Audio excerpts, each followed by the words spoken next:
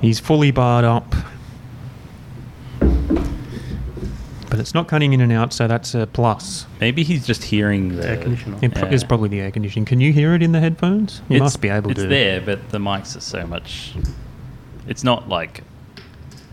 It's there, but it's not... I wouldn't consider it a problem. But this kind of mic is different, so... What about the dropping of the lid on the table? Yeah, I can hear that. Right, good. I like to point out when you're making little sounds and not realising it. Pretty much all the time. Yeah. True. So should we start? Okay. We have some sort of plan. Do you want to make a burp that you have to cut out later? I've been doing that actually. Because the idea of burping sounds good in my brain. Yeah.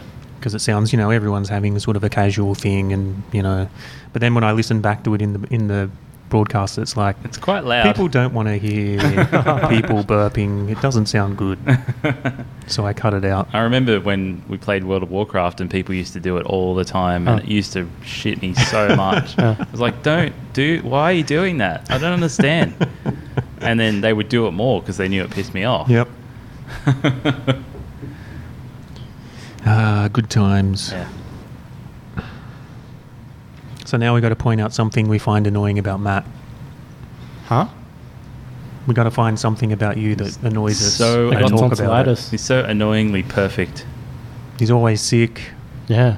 Always coughing into the microphone. Yeah. Occasionally unavailable on mystery things where... Involving girls or something. Well, who knows? Yeah, who does know? Matt probably Unconfirmed at this stage. Yeah.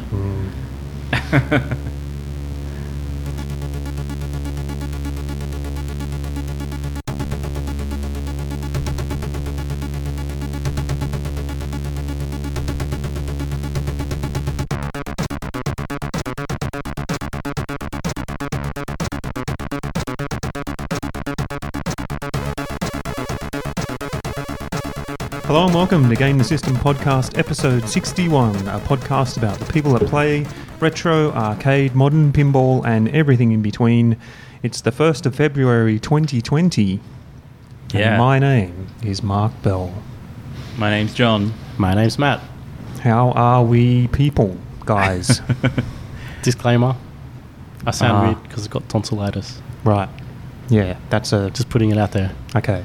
That's good to know, because you do sound a little bit weird. You're like a special guest, a special Matt. Who's this guest. other guy? Yeah. This new guy. This sick guy. Why is he here? Yeah. He's going to infect us all. Yeah. What's the symptoms of tonsillitis? I got a sore throat Yeah. for like 4 days or something. Right.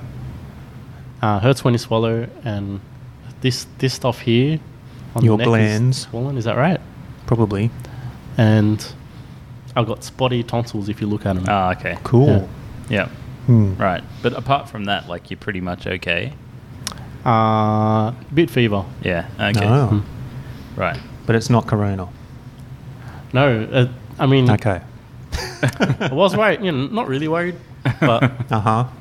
when the bit sore worried. throat came in and everyone at UNSW is freaking out, Right. I'm like, well, I'm not going to go to work, and I stayed home. That's why you have 6 Thursday days. and Friday. Yeah. Oh my God, that's unheard of for Just you. for a sore throat, because Yeah. Yeah, people are freaking. yeah. Yeah. But then again, too, do you want to be at home on your own? I mean, I don't know. What's the What, in onset case of he corona? I think dies? it's just like a flu. It's Well- it's barely. I mean, It's not something that like hits you quickly and then you're totally helpless or something. I don't know. Yeah. Yeah, who knows? But, I I think mean- there's a lot of speculation still about how it works. Like I was listening to the news on the way to work, which I always do yesterday, I think. Mm-hmm. And they were saying that they haven't confirmed, but they think that it's contagious and transferable from human to human, even without people displaying symptoms. Yeah. So that's a big concern if that's the case. I Because think people don't know that they're infected. that's not really all that uncommon though, isn't it? It's normal for a flu. Right. All right. Yeah, because But it's just scary because it's so dangerous. Where I'm not it's still sure it's dangerous. It's Oh, really? it's for infants maybe and only elderly. slightly worse than a normal flu. Oh, yeah, okay. yeah, Like, but okay. it doesn't murder that many more people than. murder. I mean, what else? Like, the death rate is not so much higher, apparently. Right. So that's why it's mostly like parents freaking out. Yeah. Yeah. Yeah, Yeah, it's bad for kids, bad for Yeah. all people. Right. Yeah. Okay. and the comparison they were making was SARS. So when SARS was a big national, international emergency, one of the things with that was that it wasn't contagious until people were showing symptoms like fever. Right. Whereas this one looks like there are no symptoms when it's transferable. Okay. But still, it's all speculation from what I've heard. Yep. So, yeah, I don't know. I'm just not concerned about it. It sounds like maybe worse than the flu, but Yeah. if you're a normal, healthy individual, then it's we'll not be going to okay. kill you. So, Yeah. So I think, it's good to be aware, but there's no need to get all, concerned. yeah, If you got sick, of course, I think like you would stay at home like you did. But I mean, I think you should do that anyway. You're supposed to do that anyway. Although you're saying Matt should be at home right now, No. yeah, The doctor told me it was okay to go outside. right? Okay. You know, we Put just your can't be like close contact. face near Yeah. a microphone. No kissing. Yeah, don't eat the We should, microphone after I give it back to you. Yeah, Mm, we should okay. label that one and I'll put it through the wash. Don't touch his money that's sitting on the keyboard. Oh, That's my money. that he's played Now with. he's touched it. Well, Oh. I didn't lick it. Damn it! I need that for arcades later. Yeah, so we're still alive, even though Matt's got tonsillitis. Yeah. Cool. And you know what's somewhat reasonably almost exciting? I might know. Oh. Okay, you have a guess. BPAC 2020. No. No. That is also exciting. Okay. But where I was going with Oh. this, Did PAX announce their dates? true, but this is not. These are all exciting things and probably more exciting than the thing I'm going to mention. But I'm going to mention this anyway. We are 2 years old, Yeah. the podcast. So we published our very first podcast on the 30th of January 2018. It's now the 1st of February 2020. So as far as a podcast anniversary date, this is probably as close as you can get. Cool. So there you go. We've been doing this for 2 years. Yeah. Wow. That's weird.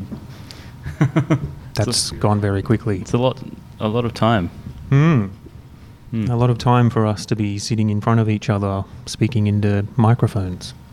Yeah. Yeah. So what episode are we on again? 61. Okay.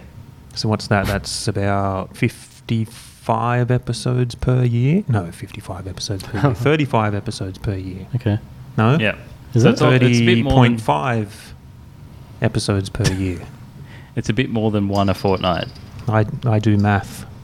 because I there's speak 50 England in 52 person. weeks. So 1.1 per fortnight, is that roughly? I'm going to calculate it. 1.2? I don't know. I'm really bad with numbers, by the way. I don't think it's necessary to get to the point degree. No, I don't think it's very interesting.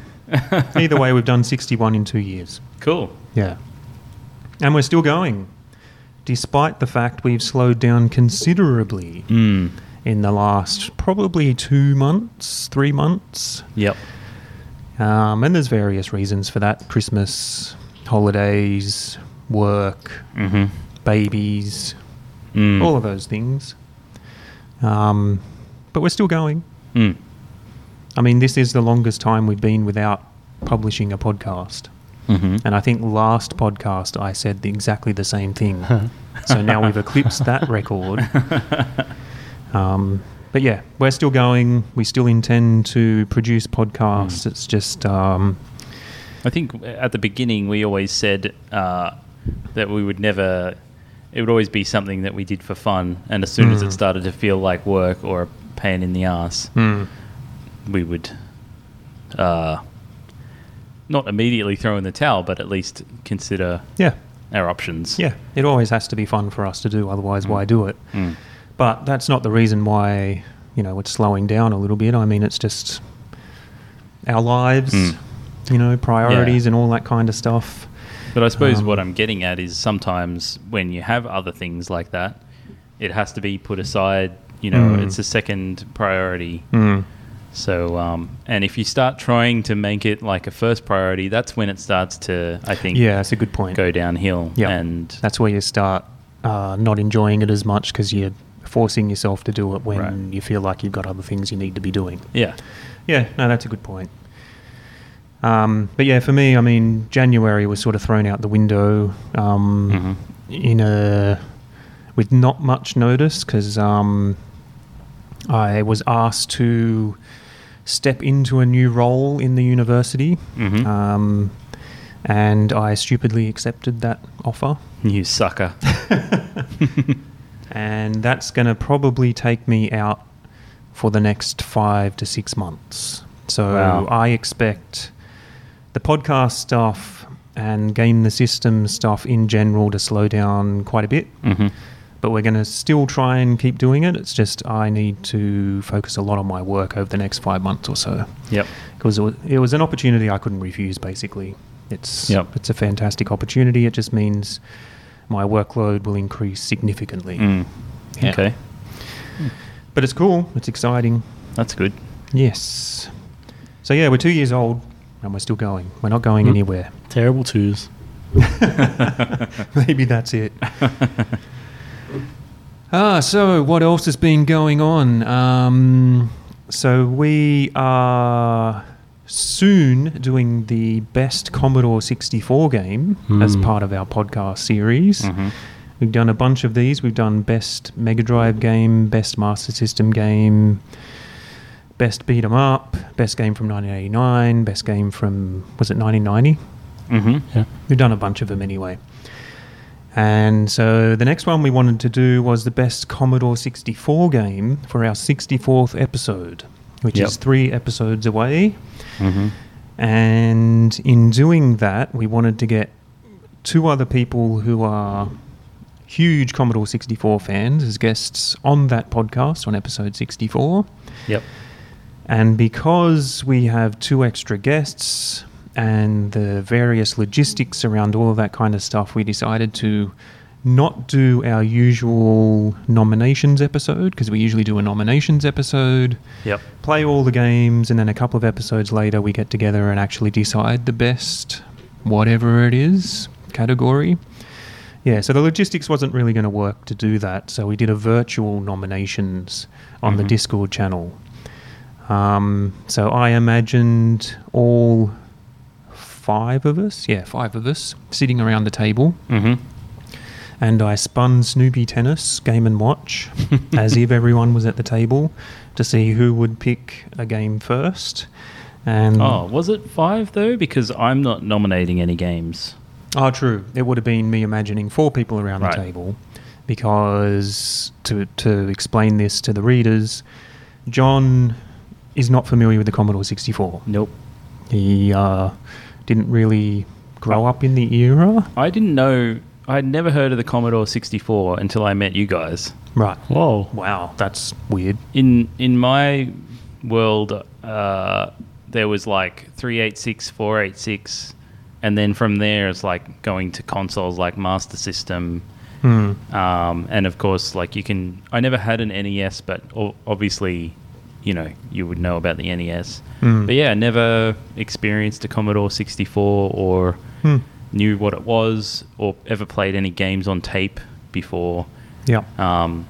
So I learnt about tapes in like computer studies in high school, but they only tell you about like just running programs off tapes, not that, you can get games and stuff like that. So, that's all I knew about it. And when they say tapes, I just imagine the big reel-to-reel tapes as well. I didn't know that they meant like cassettes. Cassette tapes, yeah.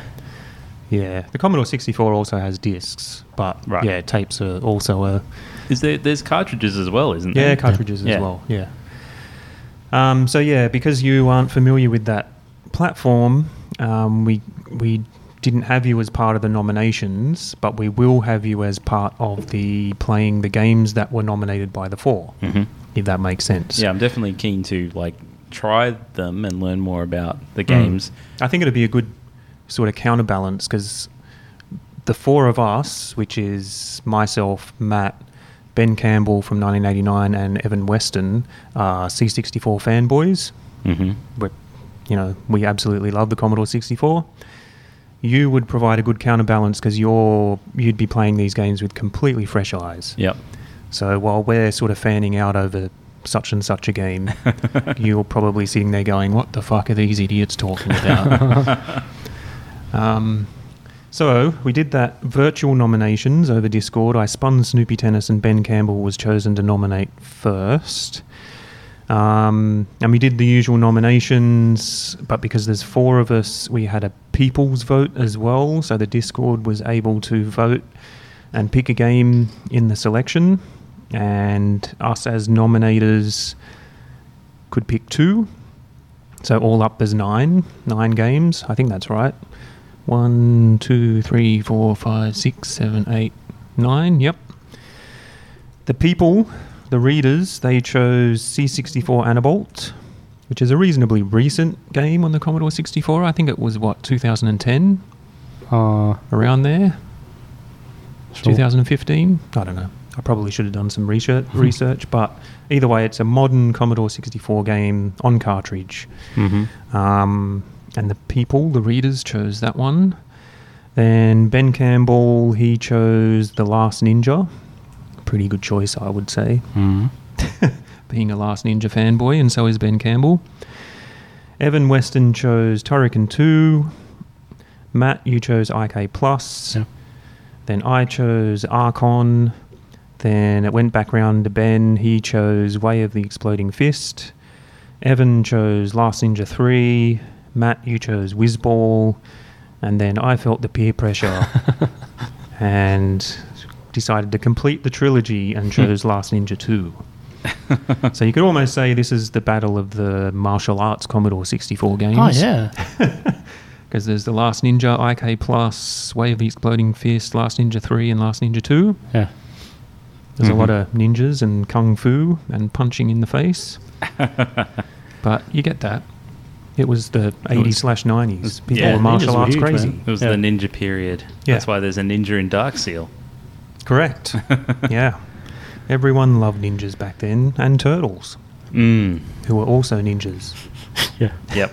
Unless you're in England, and then they're just heroes. Yeah, which is stupid. English people. Ben Campbell's an English person, by the way. And I'm half English. Oh, me too. Really? My mom's English. Oh, well, she was there you go. born in England, but she came here when she was quite young, so... Yeah, same with my mom.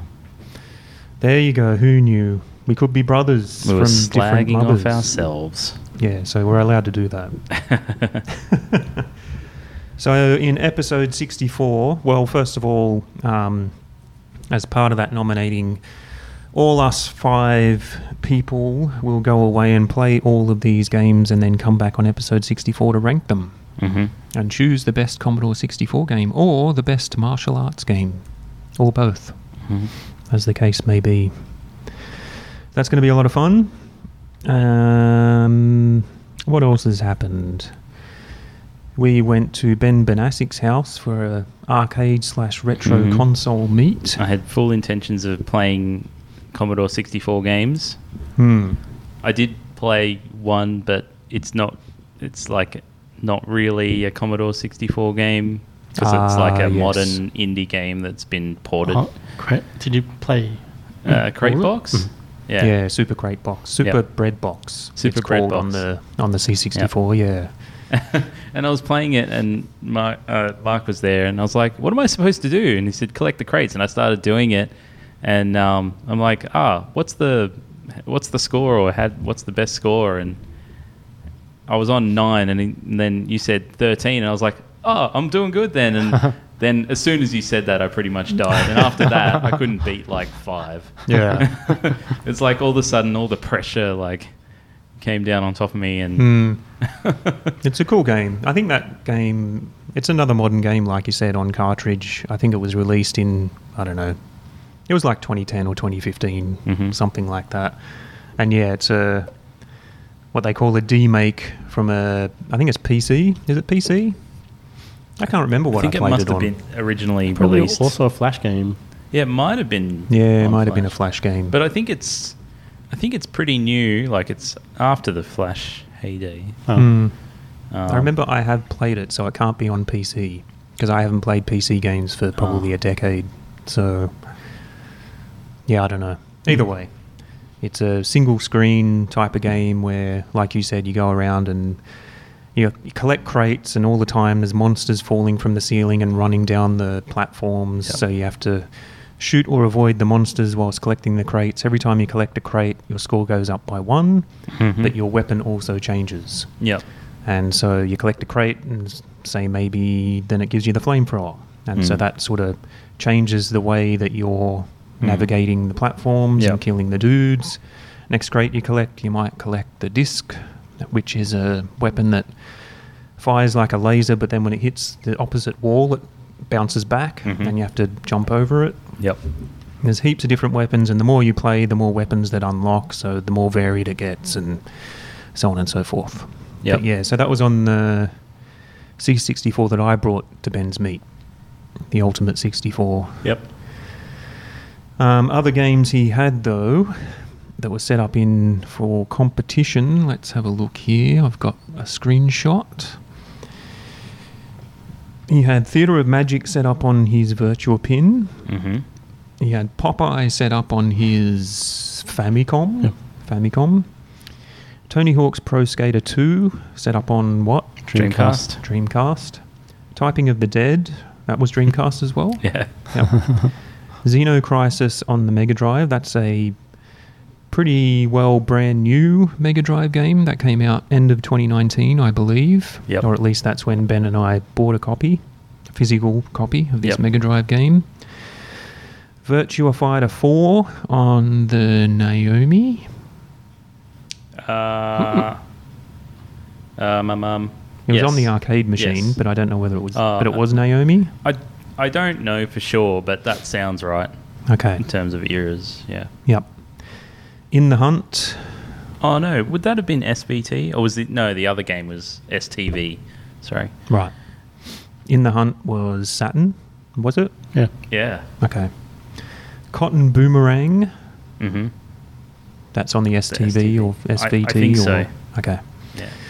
And Vaboom, which is a modern Oh yeah. version of Kaboom. Kaboom is the Atari 2600 game. Vaboom is on the Vectrex. Yeah. Mm. So all vector graphics. Yep.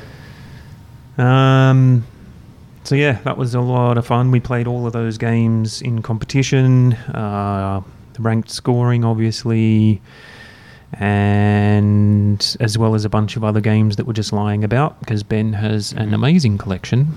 How did you find Vaboom, Matt? It's hard. Harder than like with the controls not as good. Yeah, controls make it hard. I think I think the paddle control really is part of what makes that game good. Yeah. Yeah, I found it really frustrating to play.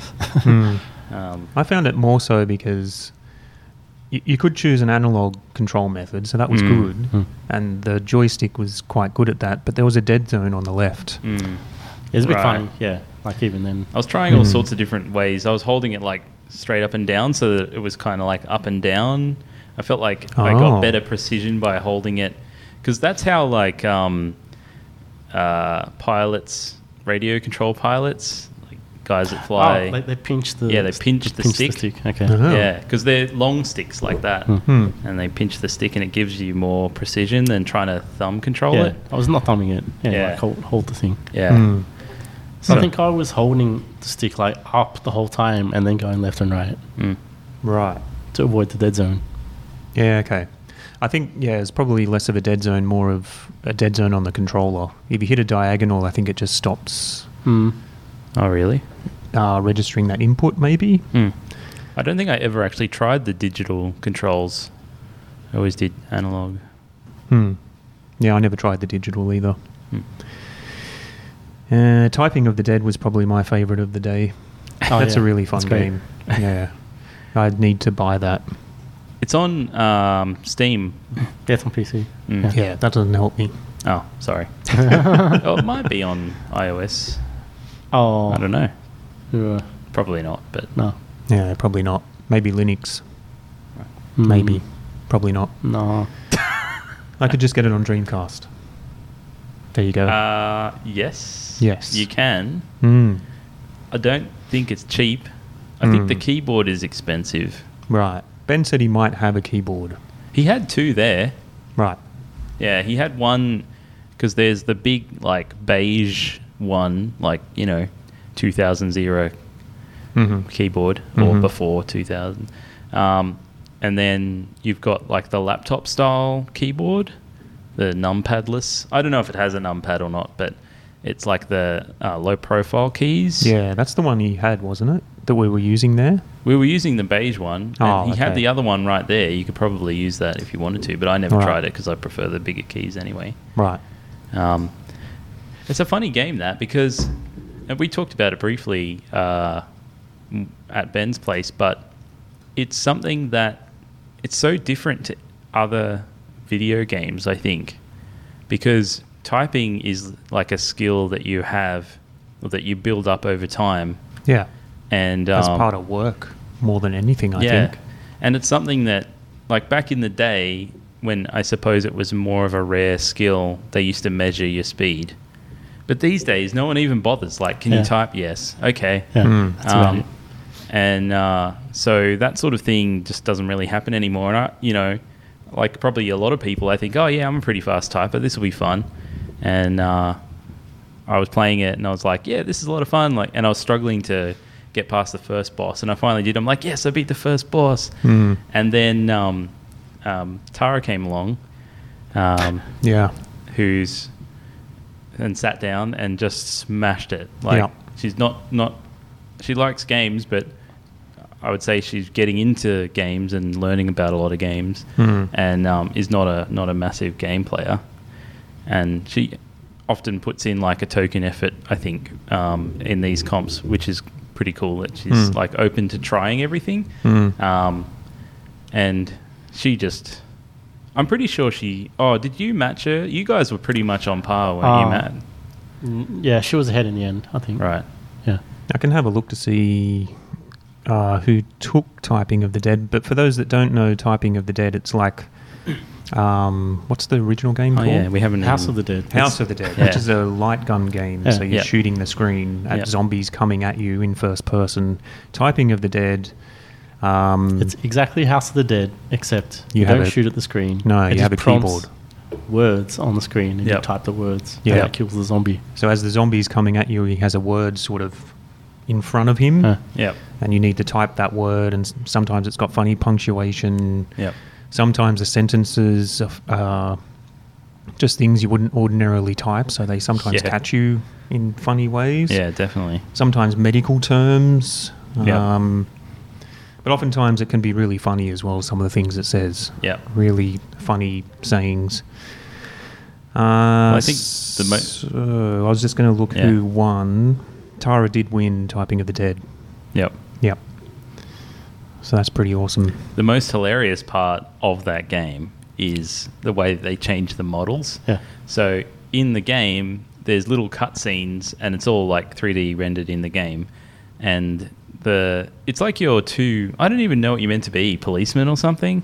And they have pistols, obviously, because Yeah. it's a shooting game. Yeah. In Typing of the Dead, they have like, those trays that, when people are like selling things at the football or the soccer or something, and they have like a tray of food like around their neck and they're selling it. Yep. It's like that with a keyboard. Yeah. And they've got this backpack, which is kind of like the Ghostbusters almost, except it's a Dreamcast. Yeah. So it's like they got this keyboard with a Dreamcast on the back of them, and It just looks hilarious. It's so ridiculous, but It's so really good. though. funny. It's a stupid idea, And it's kind of one of those goofy things that you think, oh, that'd be really funny, and I'd love to try that. But it actually works as a fun game to play as well. It's actually just a really fun game. Yeah, it definitely is. It gets intense. Yeah, I mean, I like to think of myself as a really good typer. I'm a touch typer. I don't need to look at the keyboard or anything. Right. But when you've got a zombie running at you, and you've got this brief amount of time to type out this sentence, it's really easy to just get sort of like you miss one key and you type the rest of it, but because you need to get all the keys in a row, obviously, it stops in the middle of the word and you get flustered and you try and go back to that letter that you're up to before and you can easily get flustered and just take a hit. And once you start a word, you can't just switch to another word. You have to finish it. So if you accidentally happen to press the key of another word and start the word you weren't intending to type, it can really screw you up, because then you're like, I'm pressing the key, what's happening? And it's locked on to the other word. Yeah. And it's interesting too because it's got branching paths. So sometimes there's a person that you need to save because they're running from a zombie in front of you, and if you're quick enough to type the word, because oftentimes you have to do it really quickly, and if you save them, then they will point you in a different direction, and you head off in a different direction, then there's another person to save. And so depending on how well you're going and how quickly you're typing and reacting is depending on which paths you're going on, which I think is really cool, because that means you're just not going on a linear path all the time. You're going on different paths depending on how well you're going, which is really cool. That's one of the really cool things about House of the Dead, because that's a mechanic from the original game. And then there's another game called Vampire Knight, which is basically Namco trying to copy Sega's House of the Dead.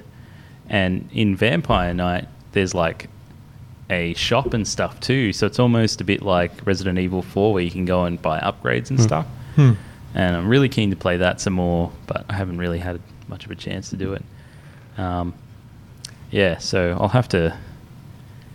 I really want to play that some more, because I think it's got that complexity to it that makes it a bit more interesting than just an on-rails shooting game. Yep. Yeah. Yeah, Denny DeVito in the chat says he just Googled Typing of the Dead and he's going to get it on Steam now. Yeah. He also posted a picture of a cab. I don't know if it's a conversion. I'm assuming it's a conversion. It's probably not legit. But it's like a full normal size, like Naomi Sega cab. Yep. But it's, instead of the two controls, it's got two keyboards. It looks fantastic. It's pretty funny. So the other game I wanted to ask you guys about from that day is Popeye. Mm-hmm. It seemed like...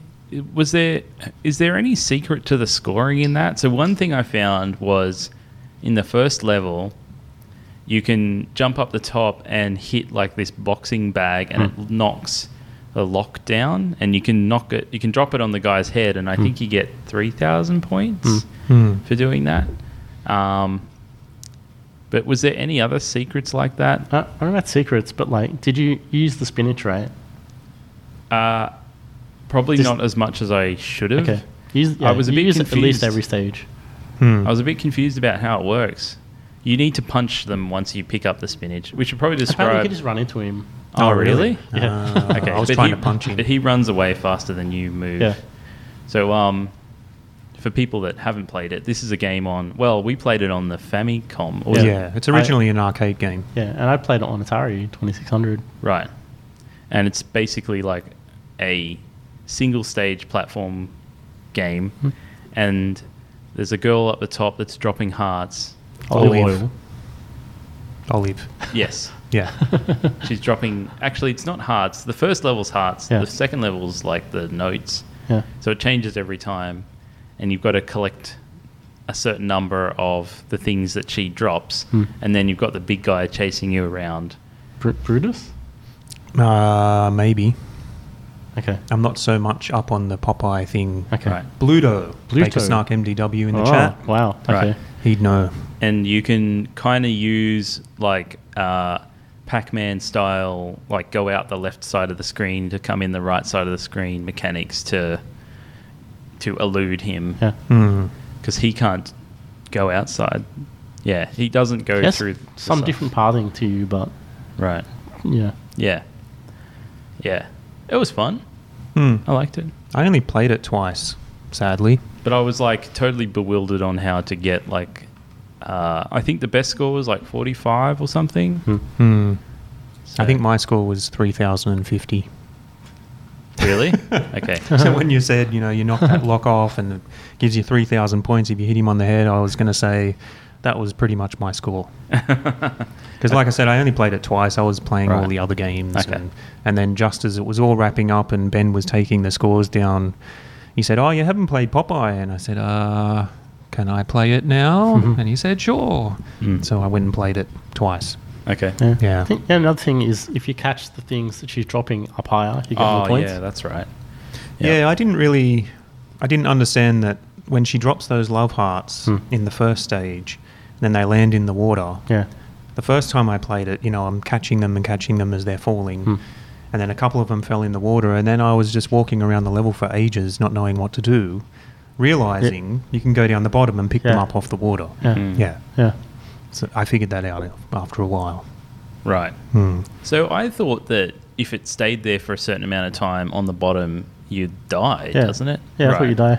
Oh. Yeah, so if you do miss one Well, I and did just die, leave it. so right. maybe that's what Yeah, happened. that's probably what happened. Hmm. Yeah, if you leave it for too long. So it's like a risk reward a bit where you're trying to catch them up the top, but then if you don't get down to the bottom and get any that you missed, then you will just automatically die. But as soon as you go down the bottom, then all the ones that are coming get lower and lower. So Mhm. yeah, there's a bit of strategy to it. Mm. Yeah, it was a really fun day. I had a great time. Mm-hmm. Fantastic. I And had like I said, Ben's got an amazing collection. He's got a bunch of arcade cabs, huge amount of consoles, an almost unbelievable amount of Sega stuff. Mega Drive, Yeah. Saturn. And it's all in a single garage. Yeah. I think he's got 700 and something Saturn games, Wow. 600 and something Mega Drive games. Yeah, it's pretty awesome. Mm. In the competition, Matt came first. Yeah. Nice. You sound really excited by that. I did. So, This is from like getting second and third in a lot of games. I didn't win any of them. Mm. yeah. Well, what matters is who wins in the end. Yeah. But And that's you won kind of in the end. I think that's how it should be, really. Because if you can't just get away with being good at one thing, you have to kind of be good across the board. Hmm. Yeah. You won a prize. Yeah. What was it? A Pac-Man lamp. Pac-Man Land. Nice. That's pretty cool. Me and Josh, aka Sneak, in the Discord chat came equal second. Ben Benasic came third. Comes third in his own competition on his own games. That's terrible. It And tends to you, happen. John, came fourth. Yep. Yeah. I enjoyed covering the Tony Hawk high score table with scores, Right. Okay. and then making sure I saved it on the memory card. Hmm. I did the same with Theatre of Magic. Right. I destroyed Ben's Grand Champ and walked away. That was a lot of fun. Cool. Yeah, so that was cool. Another thing that's been happening over January is we started a Game of the Month on Discord. Mm-hmm.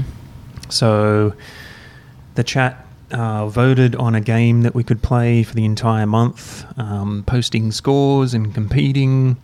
And ultimately, as we go through the months, choosing different games, all the rankings will be tallied, and there will be a overall winner at the end of the year.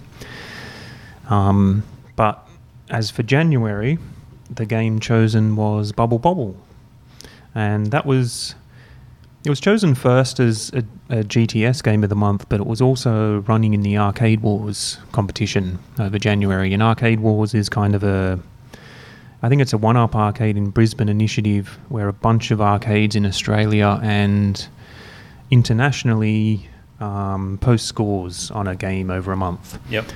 In previous months, I think it was only a couple of arcades, but this January was the first time they had a bunch of arcades, including 1989 for the first time.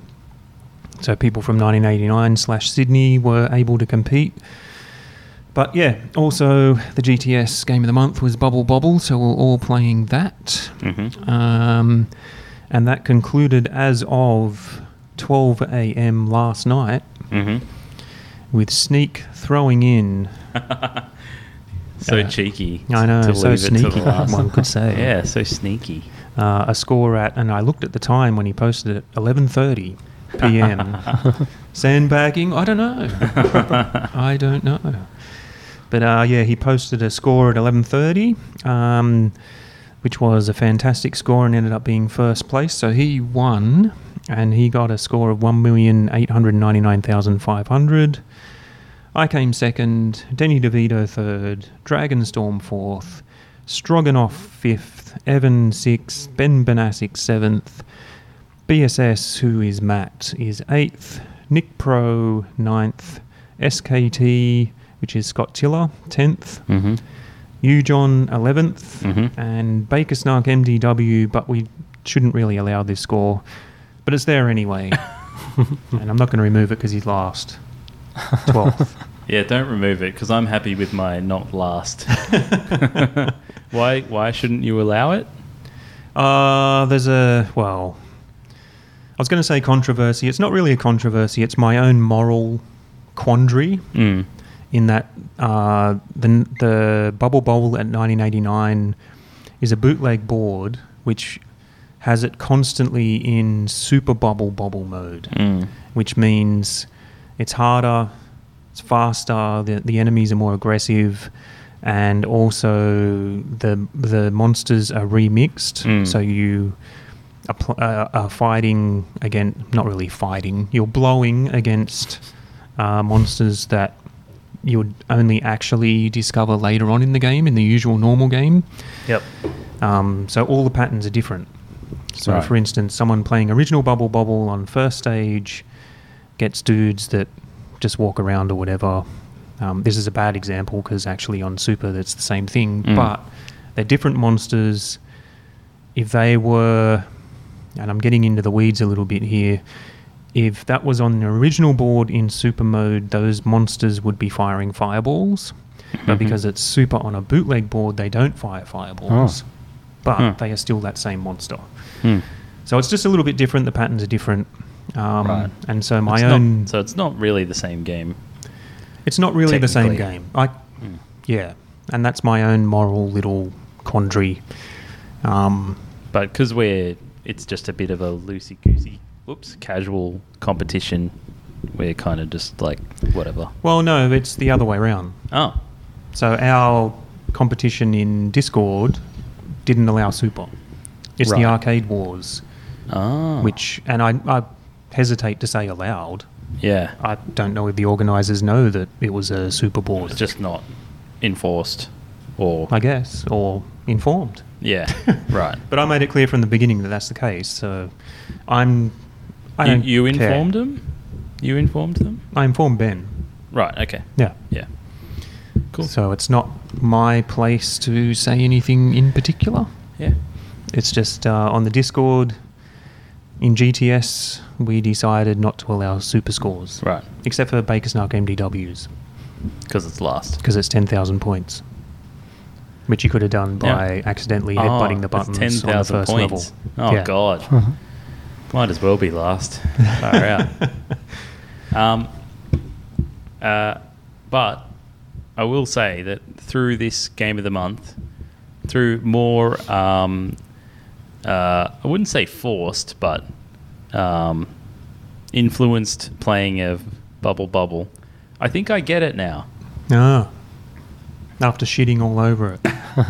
I wouldn't say I In shat, prior podcasts. I wouldn't say I shat all over it. Yeah, I think, I don't know if I wasn't paying attention to scoring before or what it was, but I didn't understand that when you pop, like, if you capture like a certain number of enemies, or every extra enemy that you catch if you pop them all at once, you get a bonus. Yeah. And that's quite significant. Yeah. And basically Big. the whole game is about trying to do that without dying. Yep. So it's like trying to do that in a safe way, and each level being set out in a different way means that you have to use a different strategy. And some levels are safer than others. And so now I think I get it. And I would play it without being forced, I guess. Yeah, well, that's part of these, competitions where you pick a game and you play it, both for Arcade Wars and for GTS, is that you're not necessarily encouraged, but just because everyone else is playing it, you decide you might play it as well, and you get to learn stuff and you get to appreciate stuff a bit more. Yeah, it's even the same as Ben's Meat. I mean, a lot of those games I would never play, usually, because they're not my type of games, like Virtua Fighter,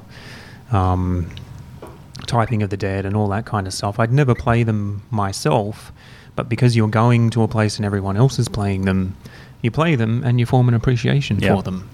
So that's all part of it. That's why, we do these things. Yep. So I would never play Virtua Fighter, and I still wouldn't play Virtua Fighter. Terrible game. I don't really get that. It's similar to Dead or Alive. I guess it came before Dead or Alive, but I think Dead or Alive does the same thing better. That's all I'm going to say. Yeah, I just couldn't get away from the feeling that you're better off just mashing buttons and hoping for the best. It seemed to be the best strategy. That's what I did. I think there's a back and forth. Like you have to learn the back and forth, and I guess this is the thing with these games that I've heard it being described this way before, like about Tekken, is that not only do you need to know your character, you need to know the character you're against as well, which I suppose you could say that about other games like Street Fighter and stuff. But I think with these 3D ones, you need to be able to recognize the moves are so different, I guess. You need to be able to recognize what they're doing or have an idea of what they might do. Yeah. I also so. think you seem to have less defensive options, because you seem to just... Even if you're blocking, you still get hit, and you get chained, and I don't know.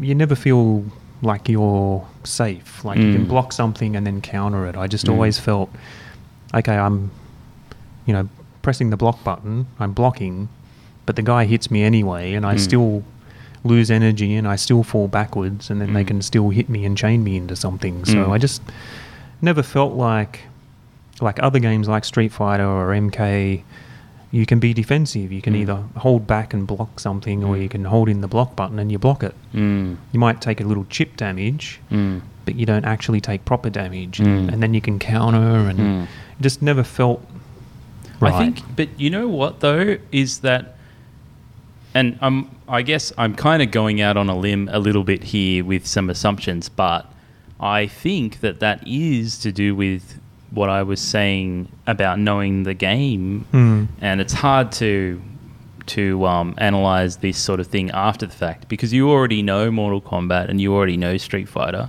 Yeah. But I think that maybe part of that feeling comes from the fact that like the range on Blanca's hits, and you know the range on those other characters, and what's going to cross up and what's not, and all of that. Yeah. And I think that playing Virtua Fighter is so foreign that we have no idea of what kind of attacks might be coming at you. And when you're blocking, how quick it takes, like how quick they might be at doing a throw, or what kind of attacks can get around your block. Because there's a lot of obviously they have low and high attacks, and they have overheads like Street Fighter. But in Tekken, and I think in Virtua Fighter as well, there's mid attacks, which are similar to overheads, where they will do damage if you're crouching and blocking. So maybe that's what I was getting hit by then. And there's also unblockable moves as well. And then there's obviously grappling, and there's also reversals. So you can be attacking, and then you can end up being the one getting hit. And you have to know which characters do reversals. And I think a big part of it is the knowledge of the game.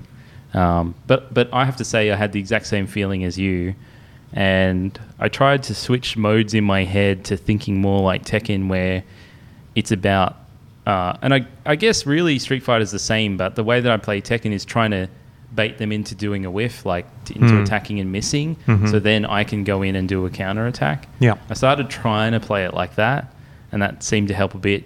But in the end, there didn't seem to be many powerful moves. It was like the moves didn't feel powerful, I would say. But maybe it's because of the way I play Tekken. Like I use Paul Phoenix, and he has a big like smashing fist move, which I use to punish people when they do whiffs. So Right. yeah, I think.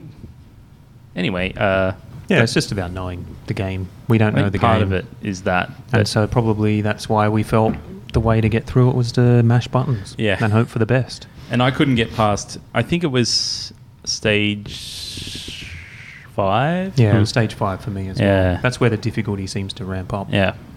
And, that's like many fighting games. It's like Street Fighter 2. The first 2 or 3 guys are easy. Then after that, it's actually really hard. No.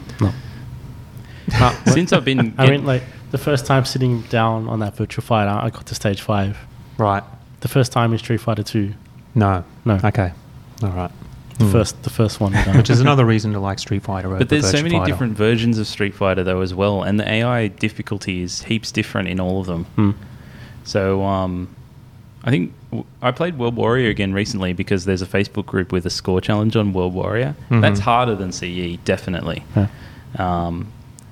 Yeah. I think it is. Probably. Maybe it's because of my play style. One of the big things that's crippling, like using Ken, is how his range in the Dragon Punch. Yeah. It's like half. Well, it's the same as Ryu's in World Warrior. Yeah. Yeah. So There's more exploits in normal Street Fighter. maybe it's just that I don't know the AI exploits, I guess. I was going to say something else. I've forgotten. Anyway, it doesn't matter. Cool. Oh, that's what it was. I remember. Since I've been like really getting into more fighting games, I've learned that there is a world of fighting games that is so different to what we are used to. Like the world of... There's a whole culture of like anti-DP. Like we don't want to do the DP input command anymore. Do not put it in your game kind of thing. Really? There's a bunch of fighting games who specifically don't put those kinds of input commands in their game because they want to make something different. Weird. Yeah. And to be clear to the readers, DP stands for Dragon Punch. Right. Not double Sorry. penetration. Yeah. Usually, like the quarter circle forward is the one everybody puts in their game. Well, Yeah. forward quarter circle Yeah. for the Dragon Punch. Oh, you mean quarter circle forward for Fireball? Yeah. Yeah, that's in everything. Yeah. Well, yeah, it's in everything. Yeah, so I think there's a number of games that are now trying to really change up the gameplay of fighting games so that it isn't reliant on those kinds of input commands. And they also have things like auto comboing, but it's really difficult to describe without really preparing, I guess, to explain it. But I think that they're trying to make the game more about... I think what Street Fighter was originally like, where it was about positioning and like tactical choices more so than execution. Because the more you put in like input commands and combos, the more it becomes about execution. Yeah. So, yeah, anyway. I guess my main point is that, yeah, there's a whole world out there that I'm just discovering, and there's some really different stuff out there. The yeah. FGC. Yeah. Fighting game community. Yeah. Yeah. I joined the FGC group in Australia. No. Yep. So you're an FGCer. There's a bunch of people trying to revive Killer Instinct, Oh. because the new Killer Instinct is supposed to be relatively good, but Microsoft owns it now, and they did a really weird thing where it's free, but all the characters you have to buy individually. You get like Jago and someone else you get at the start for free, but then you have to buy the characters, Right. which is not necessarily bad, I guess. It's just different. Yeah. Yes. So, back on to Bubble Bobble. Yeah, so Sneak won that rather sneakily. See what I did there?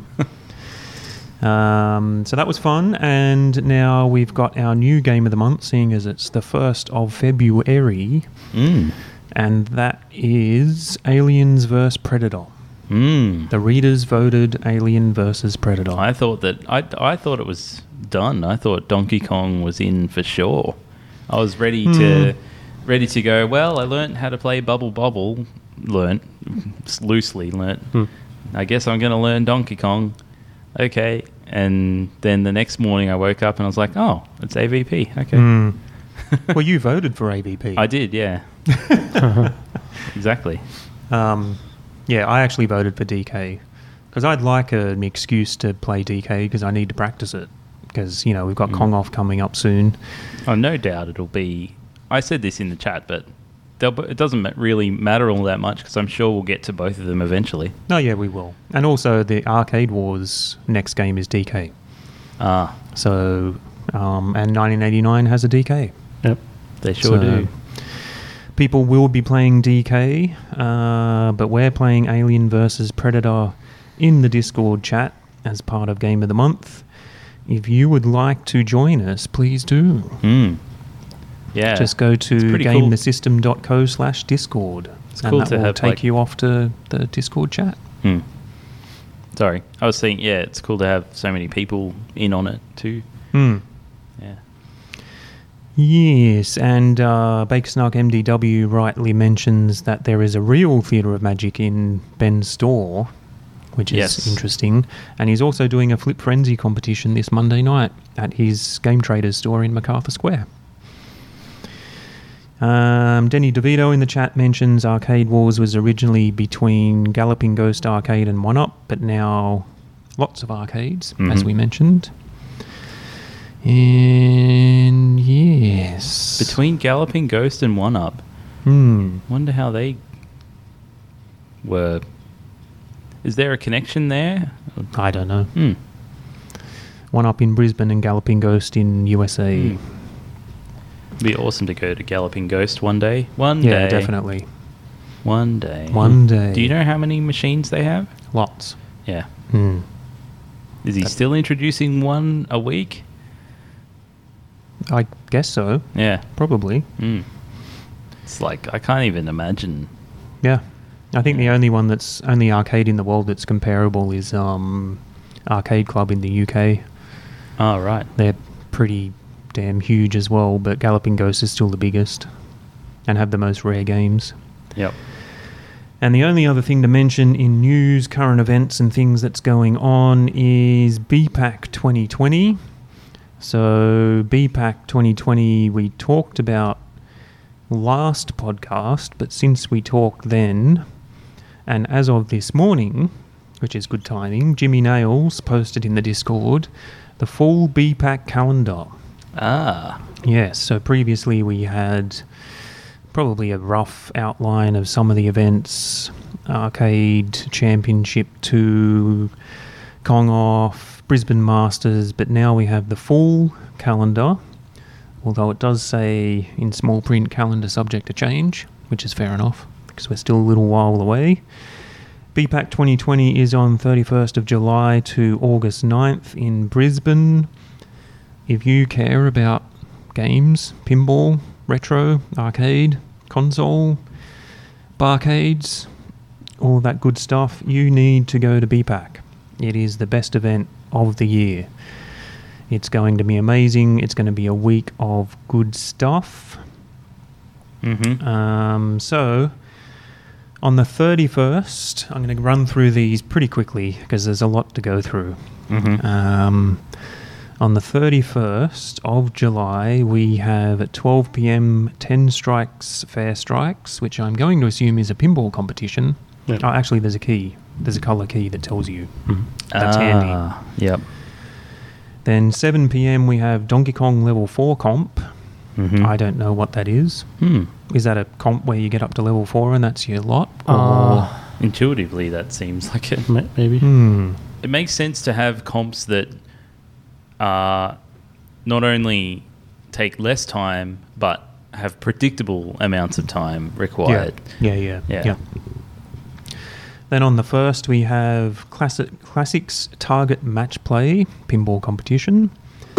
10 a.m. we have Australian Kong-Off 4 Qualifying. And then 8 p.m. we have Classics Flip Frenzy Pinball. On the 2nd of August, we have at 10 a.m. Pin Golf. 10 a.m. Australian Kong-Off 4 Finals. 7 p.m. 4-player Stall Ball 5 Strikes, which is another pinball competition. What? Okay, Stall Ball is a new thing. Yeah, I don't know what it is. Okay. Apparently people like it. Yeah, I kind of watched them play it last time. Is that something like where you can... I think it's... Okay, I'm only speculating again. You have a big line of people lined onto one machine. And you play until... There's some kind of trigger where you change players mid-game, right? So you play until the ball stops for some reason. Like it goes into a... scoop or something like that. And then, and then you move on. Right. Oh. Uh-huh. You know, it is ball. It's almost like musical chairs. Yeah, but I don't know how you win. You probably just have to be the last person. Like musical chairs. Musical chairs. Well, yeah, imagine it... Well, again, totally speculating. But, you know... That's our podcast. Yeah, we do a lot of that. Imagine if it's like a thing where you just have to not lose the ball, and then when you lose the ball, you're out, and then you just keep going until there's only one person left. Oh yeah, that'd make sense. Oh, maybe. But yeah, maybe I've just invented a new game. Maybe you have. On the 3rd, we have at 12 p.m. Brisbane Pinball Club at Netherworld. 3 p.m. Kids Pinball and Arcade Masterclasses. 4:30 p.m. Under 16 3 Strikes Pinball Competition. 6 p.m. Two-Headed Monster Comp at Netherworld, which is an arcade competition. I don't know what Two-Headed Monster Comp is, but it sounds like some kind of dildo. But that's just me. It might be a 2-player thing, like Split Flipper. Yeah. Where you have 2 people per team or something. Yeah, it could be something like that. Or it could be a dildo. 4th, Puzzles. 3 p.m. Kids Pinball and Arcade Masterclasses. 4:30 p.m. Under 16 3 Strikes Pinball Comp. 6 p.m. Puzzled Arcade Tournament at Pincadia. I don't know what that is. Puzzled Arcade Tournament. Sounds like something Ben might like. Yeah, sounds like something I really wouldn't like. Seeing as I don't like puzzle games. Ben really likes puzzle games. Yeah. 6:30 p.m. Mini Match Play at Pincadia. August the 5th, 1cc Marathon Day at 1UP Arcade. That sounds pretty awesome. I don't know how that will work. 1cc Marathon. Yeah. Maybe it's... Yeah, I don't know. I don't know how you... Are these all competitions, though? Or are they just... events or... I don't know. I'm assuming they're competitions, but maybe they're events as well. 3 p.m. Kids Pinball and Arcade Masterclasses. 4 p.m. Gold Coast Pinball Club at Time Zone Surfers Paradise. 4:30 p.m. Under 16 3 Strikes Pinball Comp. And 6 p.m. Sunshine Coast Pinball Club at Sneaky Baron. 6th of August, 10 a.m. Herb Warm-Up Event, which is a pinball comp. 6 p.m. Super Ultimate Punch Turbo Edition. And Game the System happens to be sponsoring that event. Yes. Do you know what it is? It's like their Ultimate Punch competition they've had before, where I think it was 3 fighting games. I think it was Samurai Showdown, one of them, Mortal Kombat 2, and Street Fighter 2 Hyper, maybe. And all of the competitors play all 3 of those games. I think it's a bracketed competition, and one of the players gets to choose one of the games, and then the other player the next game. But you're forced to play all 3, and you go through until there's one person left. So you're forced to play different fighting games. And with this being the Super Ultimate Punch Turbo Edition, I think there's going to be more than 3. So it's really going to be sort of the person who's good at a bunch of different fighting games rather than specifically say Yeah. Mortal Kombat or something Yeah. like that. I really hope I could be there for that. I'm not sure. I think I can enter it, even though Game the System is sponsoring it. Pretty sure I can. We'll see. Well, you're not involved in the like the administration of the comp at all, No. or anything like that. No. You're not All an I did- official. All I did was, all Game the System did was throw some money at it. For prizes and stuff. Then 6:30 p.m, 3 Strikes competition pinball. 7th of August we have Herb warm-up continue pinball competition. 10 a.m. Australian Arcade Championships 2 qualifying day 1. That's going to be exciting. You're going to try and be at the Arcade Champs this time, John? So last year, I was like, when I was monitoring you guys doing the Arcade Championship, I was like, wish I was in that. Like, I should have gone for that weekend, because I went for the Kong off weekend, which I'm not a Donkey Kong player, so it was kind of just more just to see what it was like. Yeah. And I just wanted to play games and stuff too, so I didn't really... The Arcade Champs wasn't really on my radar, but after seeing what it is, I definitely would like to be involved. But then I heard about the Super Ultimate Punchy thingy, and I was like, oh, that's like absolutely my jam. So I have to figure out if it's possible to do both, but I don't think it is. I'm actually looking at the calendar now. Well, the Ultimate That's Punch 3 is on the days. 6th, and then Australian Arcade is 7th, 8th and 9th. Yeah, so that means I would have to be... Yeah, it would have to be from Thursday over that weekend. Yeah, so I was only really planning on doing one weekend. Right. And that might be pushing it a little bit, but I'll see. I have to see what I can do. I mean, yeah, I'll just see what I can do. I think Cool. I would do much better in the fighting game comp, honestly. Not that I think I'm really great at fighting games, but... It'll be fun. Yeah, It'll be awesome. I'm definitely a lot more interested in that. But, yeah, we'll see. Cool. 1 p.m. we have the Queensland Women's Pinball Championship. Now, I failed to mention last BPAC because we had a number of podcasts after BPAC 2019, and I talked about how no Australians won any of the major competitions. They were all internationals. This was incorrect because I failed to mention that in the Queensland Women's Pinball Championships, Holly, who's Australian, she's from Brisbane, she won the last Queensland Women's Pinball competition. So a little late to announce that, but, we get there in the end. But yes, that's happening again at 1 p.m. on the 7th. 7 p.m. Herb warm-up finals pinball competition. On the 8th of August, we have 9:30 a.m. the Brisbane Pinball Masters qualifying. And that is the most awesome pinball competition in Australia, I would say. The only one I've ever missed was last year because I was going in the Arcade Champs. I don't know what I'm going to do this year. Whether I Really? go Last in- time. Yeah, it's a dilemma. It's a dilemma. Well, you almost won the Arcade Champs last year. I almost did. I I got no chance in Brisbane Pinball Masters. wonder if would you be swayed if there was some kind of points system like the IFPA for arcades? Maybe. I know there's been rumours. There's rumours. Yeah. Yeah, so we'll see.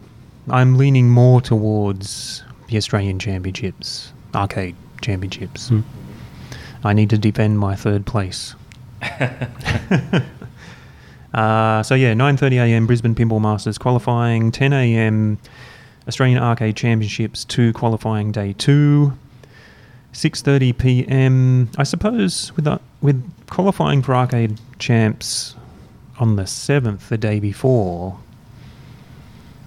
you probably could play in both Brisbane Pinball Masters and Arcade Champs, as long as you put in some strong games the day before in the arcades. I don't know. I'll have to think about that. And then 6:30 p.m. Australian Arcade Champs 2 two-player team finals, and I want to get in on that because last year I missed out because nobody chose me as a partner. Oh. I felt very alone. Who'd like it? No one chose you as a partner? No one What? chose me as a partner. Jesus. Oh, I I know. played with Ben. Yeah, see? Yeah. I shed a small tear. And on the 9th, the last day, 9:30 a.m. Brisbane Pinball Masters Finals, 10 a.m. Australian Arcade Championships Finals, so maybe you can't do Pinball Masters and Arcade Champs at the same time, although I would not expect to make the Brisbane Pinball Masters because I don't play pinball as much as I used to. But anyway. 7:30 p.m. closing party, Flip Frenzy, and that will be the end of BPAC 2020, a whole week of competition, events, going to barcades, drinking a lot, if you drink, which I do, some people don't, and having lots of fun. It's definitely a lot of fun. It's going to be amazing. Jimmy Nails and the crew there up in Brisbane just do an amazing job. I mean, you get to hang out at Netherworld, you get to hang out at Bincadia, you get to hang out at One Up, at Pinball House, House, Haus. How do you pronounce that? House. And all sorts of other places. Halls. Haws. Your German accent. Scheiße. So yeah, that's going to be amazing and cool and the best, and I'm going to be finished up in my new position at that time, so I'm going to be ready to celebrate. Sweet. Finished up? Yeah. Is it like... Oh. Yeah, I'll be in my new job. Well, my contract starts today. Oh. So as of today, and we're recording at UTS, and my new job is in UTS. So as of today, I'm under my new contract, and I'm in UTS drinking beer, which is, You're doing great so far. yeah, and recording a podcast that has nothing to do with work. But it goes for 5 months. My contract ends June 30th, and then I'm free. So is it the kind of project that will be done and then you'll kind of be going back to something else or on to something else? Yeah, so what it is, I'm currently a manager of a team here at UTS. I was offered a secondment into an executive role, which, as I said, I stupidly accepted. So for the next 5 months, I'll be in that role. Now, there's talk of, it's kind of a feeling out period. If I decide I like that role, because they will be advertising for a permanent person in that role, I could probably go for it. Whether I get it or not is another thing. Right. But I might get 4 months into this thing and decide this is not for me. Yeah. So I won't go for it. I don't know. Yeah. But either way, at the end of the 5 month contract, I will just be returned to my previous position. Right. Yeah. So I get to try it out. Cool. It's a good way of doing a role. Yeah. Yeah. I can see the light at the end of the tunnel, so that's the important thing. But yeah, like I said, I'll be ready to celebrate after that 5 months. And what better way to do that than going to BPAC 2020? I don't think there is a better way, actually. I think that's the perfect way. I can't think of anything better than that, really. So that's the news and stuff and bits that are going on in the world of stuff that we live in. Maybe we can take a short break. I will get another beer. It's time for me to update my car. Ah, yes. Parking. You need to move your car. Well, I won't move it. I'll just put money in the meter. Ah, right. Well, I'll hold my plastic card to the meter. Right. Yep. Yeah. Virtual money will exchange virtual hands. You know what would be... The next step would make it so much easier. They make an app. Yeah, so you can just put money I could've into just parking sat here. meters. And Why hasn't someone done that yet? That's an amazing idea. Yeah. You could make It requires millions. local government, Maybe we Getting should on the do bandwagon. a service like Uber, but it's like... Yeah, people meter just people. run and go up to meters and put money in them for you. Yeah. You know what? I think we could make millions with that idea. Oh, Just charge 30 cents off the top every time. Mm-hmm. I don't know if that'd cover it, but Anyway, I'm going to go walk down to my car. Yep.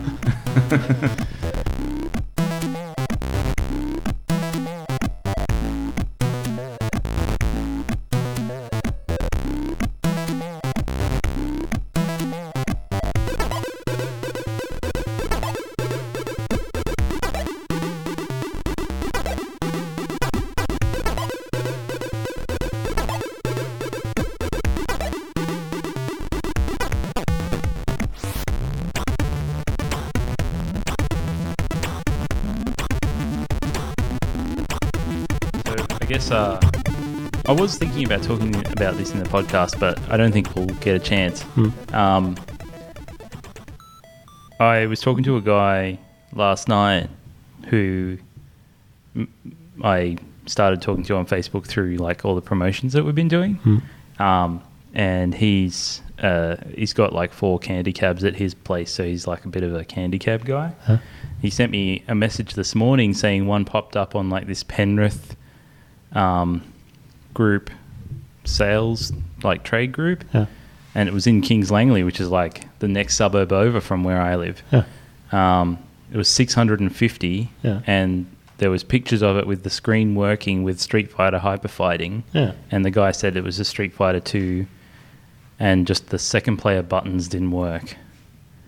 650. And so then Evan messaged me. He's like, "Are you going to get this cab?"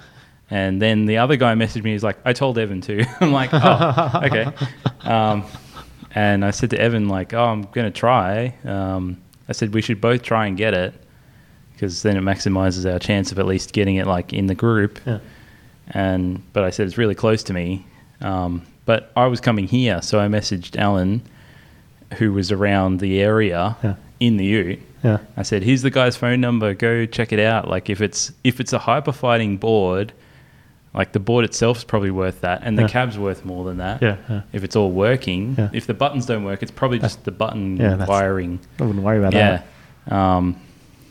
And so he went there, and while I was driving, he messaged. He said, I turned up to look at it, and someone was loading it up in their trailer. So we just missed out. And I was just like, damn it.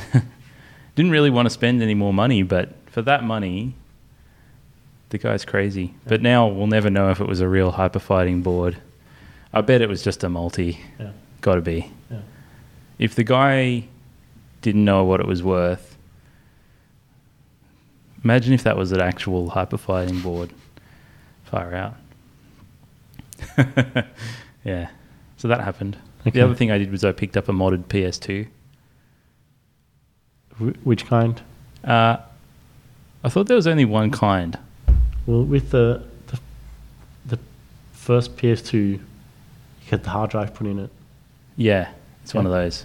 So I don't know if they need to do anything. They must have to like flash the kernel or something. I don't know. He said, I asked him like, how does it work? And he said, special memory card. You take the hard drive out, you change some of the stuff, you put a special ISO on, and then he said, you do something else inside, and then, So I said, how do I change the games? He said, you have to change them on the hard drive. So it's not like an Xbox where you can just log in by FTP. But at least you can do it. And he actually do gave they have me... network port?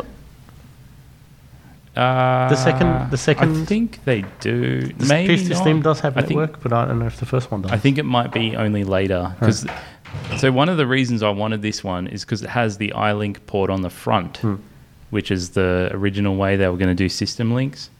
And you need that for Time Crisis 2. So now I can set up Time Crisis 2 with 2 screens, 2 PS2s, and do it properly like the arcade. So I wanted that, and I don't know, but I think then when they got rid of the iLink, they changed it for a Ethernet. And it was so funny though too, because he was super nice. I always get really nervous picking things up off Marketplace, but it was like probably the best customer service experience I've had ever. It's like, if there's anything wrong with it, just like give me a call, and here's some instructions on how to use it, and like he's like, oh, I might make a video. And then on the way here, he sent me a link like, I made a video. I'm like, cool. This is on Facebook Marketplace? Yeah, I bought a modded PS2. Right. And I picked it up this morning. Yeah, okay. Well, actually, I didn't buy it. The business bought it. I didn't. I wouldn't buy one just for me, but it's very convenient if like it's going to be used in a situation where lots of people are going to be playing. Yeah. Because then we don't have to have discs. Yeah, that's right. And we don't have to worry about games getting stolen. Yep. So Yeah. that's the main reason. I was just mentioning that because I just had the exact opposite experience on Facebook Marketplace. Were you on Facebook Marketplace? No. I thought you refused to. I do. Right. And this sort of backs up my reason why I refuse to. But you had a Facebook Marketplace experience? Via third person? Oh, okay. Kind of, sort of. Right. So, today, on the train, on the way into the city to record this podcast, I got a message saying, hey, there's this new Astro City Oh. being Is that sold. the $650 one? Yeah. Oh, we were just talking about that. Oh, really? Who sent it to you? Ben. Ben Sort of. Benassi? Yeah. Okay. Gave me a heads up. Oh, so he knew as well. Yeah. Some other guy that I met, I was just telling Matt, just last night I started talking to him on Facebook. He's like a candy cab guy in the area. Mm-hmm. And I just met him through like some of the promo we've been doing. I've only spoken to him online. He sent me the link this morning to this cab. And then Evan messaged me saying, are you going to get this cab? And so it seems like everyone knew yeah. about this cab, but no one actually made it public. So everyone's talking behind the scenes. Well, I didn't know Ben knew. I didn't know you knew. Yeah, I didn't know you knew. Evan messaged me because I guess the guy that told... So I found out the guy that told me also told Evan. And then he said he must have told both of us that Well, he didn't tell me Evan until after I already knew. Anyway, Evan asked me if I was getting it. And I was like, I think we should just both go for it because we should just get it into the family and then like figure out what we're going to do with it. But it was so cheap that someone has to get it. It was a good price. Yeah. And it had a PCB in it too. It had Street Fighter 2 images hyperfighting. with hyperfighting on the screen, but I didn't see the PCB. There was no picture of the PCB. No. So we don't know if it's actually a PCB or a multi. Yeah. So which one of us out of all the people... No one. Right. Because I was on my way here and I said to Evan, like, I reckon we should just both go for it. But it was in Kings Langley, which is a suburb next to me, next to my suburb. Yeah. And but obviously I couldn't go. I would have gone. If I was at home, if we weren't recording this, I would have got it. Right. Anyway. Blame the podcast. Anyway, it doesn't matter. It might not have happened because I don't have the cash. I would have had to have got it off Alan anyway. But so I messaged Alan. He was out and about anyway doing a few little things in the area and he had the ute.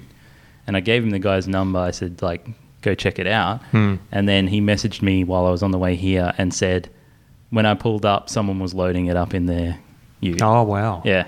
Yeah, right. So, yeah, it was funny because I was messaging the guy. So, Ben talked to our other friend, Eric, who moves stuff around and builds custom cabs and stuff like that. And so Eric could have gone and picked it up. And I said, okay, that's cool. And then Ben said, okay, here's the seller's number. Because like I said, I don't use Facebook Marketplace. I don't like to. And I'm like, okay, I'll contact him. So I contacted him and said, you know, this is what I'm after. You're selling it for $650, good. And he's like, yeah. I said, okay, well, you sure you don't want just bank transfer? I can send you the money right now. Instant bank transfer. Yeah. And I said, you know, my friend Eric, who can pick up the cab, he can't come at this time that you need it picked up today by, because he was saying, you know, the seller was saying he can't stay there past 1 p.m. Yeah. Can it be later on in the afternoon? And then he went silent. And that was like... Because he was probably getting a million messages from all different people. Yeah. But for Not 2 hours just us. or whatever, he just never messaged me back. Yeah. And so I'm like, oh, whatever. And then just as you were off moving your car, I got a message from him single word, sold. Yeah. They're like, oh, okay, thanks. Yeah. Yeah, because I'm sure, not just from us, he would have been getting messages from heaps of people. Oh, he of course. He must have realised at that point, this thing's going to go in a heartbeat. Yeah. And it seemed like he was just like, whoever turns up first with the cash is going to get it. And I guess that's just the way some people operate. But he could have said that. Yeah. Or he could have said, send me the money by bank transfer. As soon as it hits my account, it's yours. I think Evan must have given him the same option because Evan said that he would have bought it. He was like, I'll buy it, like sight unseen. And yeah, that's what he told me. And that's why I was kind of like, I think we all should just go for this because it seems like the rules are a bit, who knows what's going on. Yeah. And maybe he'll decide that he likes me more than he likes you, or he likes you more than he likes me. And that's exactly why I don't want to get involved in these kind of things because it's just, you spend a lot of energy and time trying to save a few bucks. And that's not how I operate. I just rather give a bunch of money, give me what I want, I get it, done. Yeah. I hate stuffing about. I hate trying to play someone against someone else, and I hate it. Yeah. I really don't like it.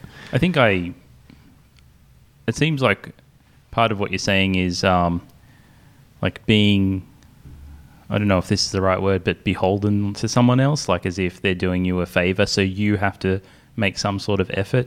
You just want to pay the money that it's worth and get it. Yeah. And, I value my time more than trying to save some dollars. Yeah, because ultimately my time is worth more dollars than the money that I would save trying to put the time and money into trying to save those dollars. I guess it essentially comes down to that. Yeah. So did you know about it last night or just this morning? Just this morning. Okay. Yeah. Yeah. And I'm like, I don't really want to, because of all these reasons, I didn't really want to engage in it, but it was such a great price. Oh, it was ridiculous. That I thought, yeah. And the other reason, which is kind of funny, is that yesterday I bought a new Astro anyway. Oh, you did get one? Yeah, I bought one of the highway ones. Yeah, cool. So that's going to arrive probably next week or something like that. So I was kind of like, well, I just bought one. I don't really... I mean, I did want two, but I only bought one. But at the same time, I spent a premium price on this one I did buy. But then again, this one's such a great price that maybe I should still try and get it. And anyway, so that's why, messages started flying about. Yeah. I mean, I think at that price, you got to try whether you get it or not. I think you have to be just prepared for whatever eventuality comes. You can't get too excited and, jump out of your skin. And, I mean, we were close. Like, if Alan was there 10 minutes earlier, he probably would have had it. But anyway, that's just the way it goes. It just depends on who's around and, I'm sure there's so many people in our local area, like I'm talking about where I live in Western Sydney, that are after these things, and it's all behind closed doors. Like, I mean, the sad thing is that I think, we would have shared it with people, and it might go to someone who just keeps it in their garage and doesn't really share it with other people. But that's just the way it goes. Yeah. And there's more out there. And to the people who's willing to spend the time and so forth, the spoils go to. That's like a saying, isn't it? The spoils go to Victor. Yeah. That's all fine with me. It's just like I said, I don't have the time to spend chasing these things. Yeah. And like I've said to you many, many years ago, in terms of retro gaming collecting, there's always going to be bargains. Yeah. These things are always going to pop up. Yeah. And it's true. Like there'll be bargains, but also they're not disappearing as much as people like to make out. I think that they are. Like they'll always be, even though candy cabs are not that popular in this country, they're always around. I think they're getting more popular these days. Definitely more popular. I guess people are understanding what makes them good more, maybe. I don't know. Yeah, now that people experience them, because like I might have said before, arcade players in Australia never experienced candy cabs. Yeah. Because you never saw them. You always had Low Boys and LAI stuff. Yeah. I mean, I think when we started this podcast, I would have been like, I want an upright cab with MCA sticks. And I would have been the same. Yeah, because that's what I knew and that's what I had the nostalgia for. But now it's like, I don't know how to describe it, but when you sit down at a candy cab and those controls just feel nice and the screen's really nice. The screen's the thing that sells me on them. Yeah. The screens are amazing. Super clear. Yep. Yeah, so... Yeah, anyway. Yeah, so we all missed out. We all missed out. Well, who knows? Someone Who knows? got it. Alan saw the person that bought it, but I don't know who that was. Some lucky person, and like I said, they're willing to spend the time, and good on them. So maybe now we can talk about what we've been doing in the last little while, and I suppose it is a larger while because we haven't really talked about it for a while. We had the Christmas, New Year's period, the holidays. Presumably in holidays time you get time to spend playing games, but that's not necessarily the case. No.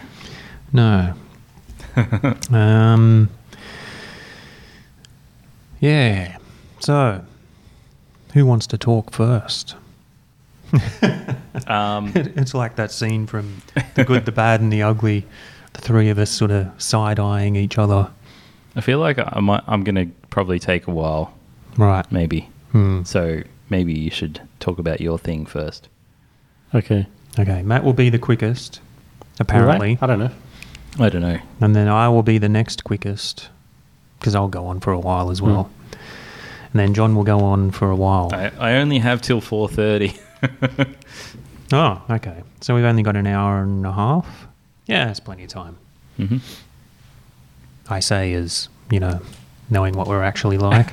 We've already recorded for probably 3 hours. Not quite 3 hours. I don't know how to wake it up now without... You just press any button. Cool. Yeah, 2 hours. That's nothing. Okay, Matt, go.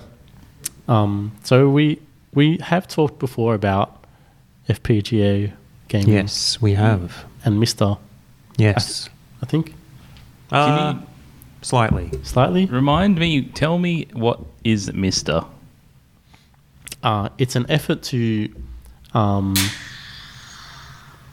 wow. Sweet Jesus.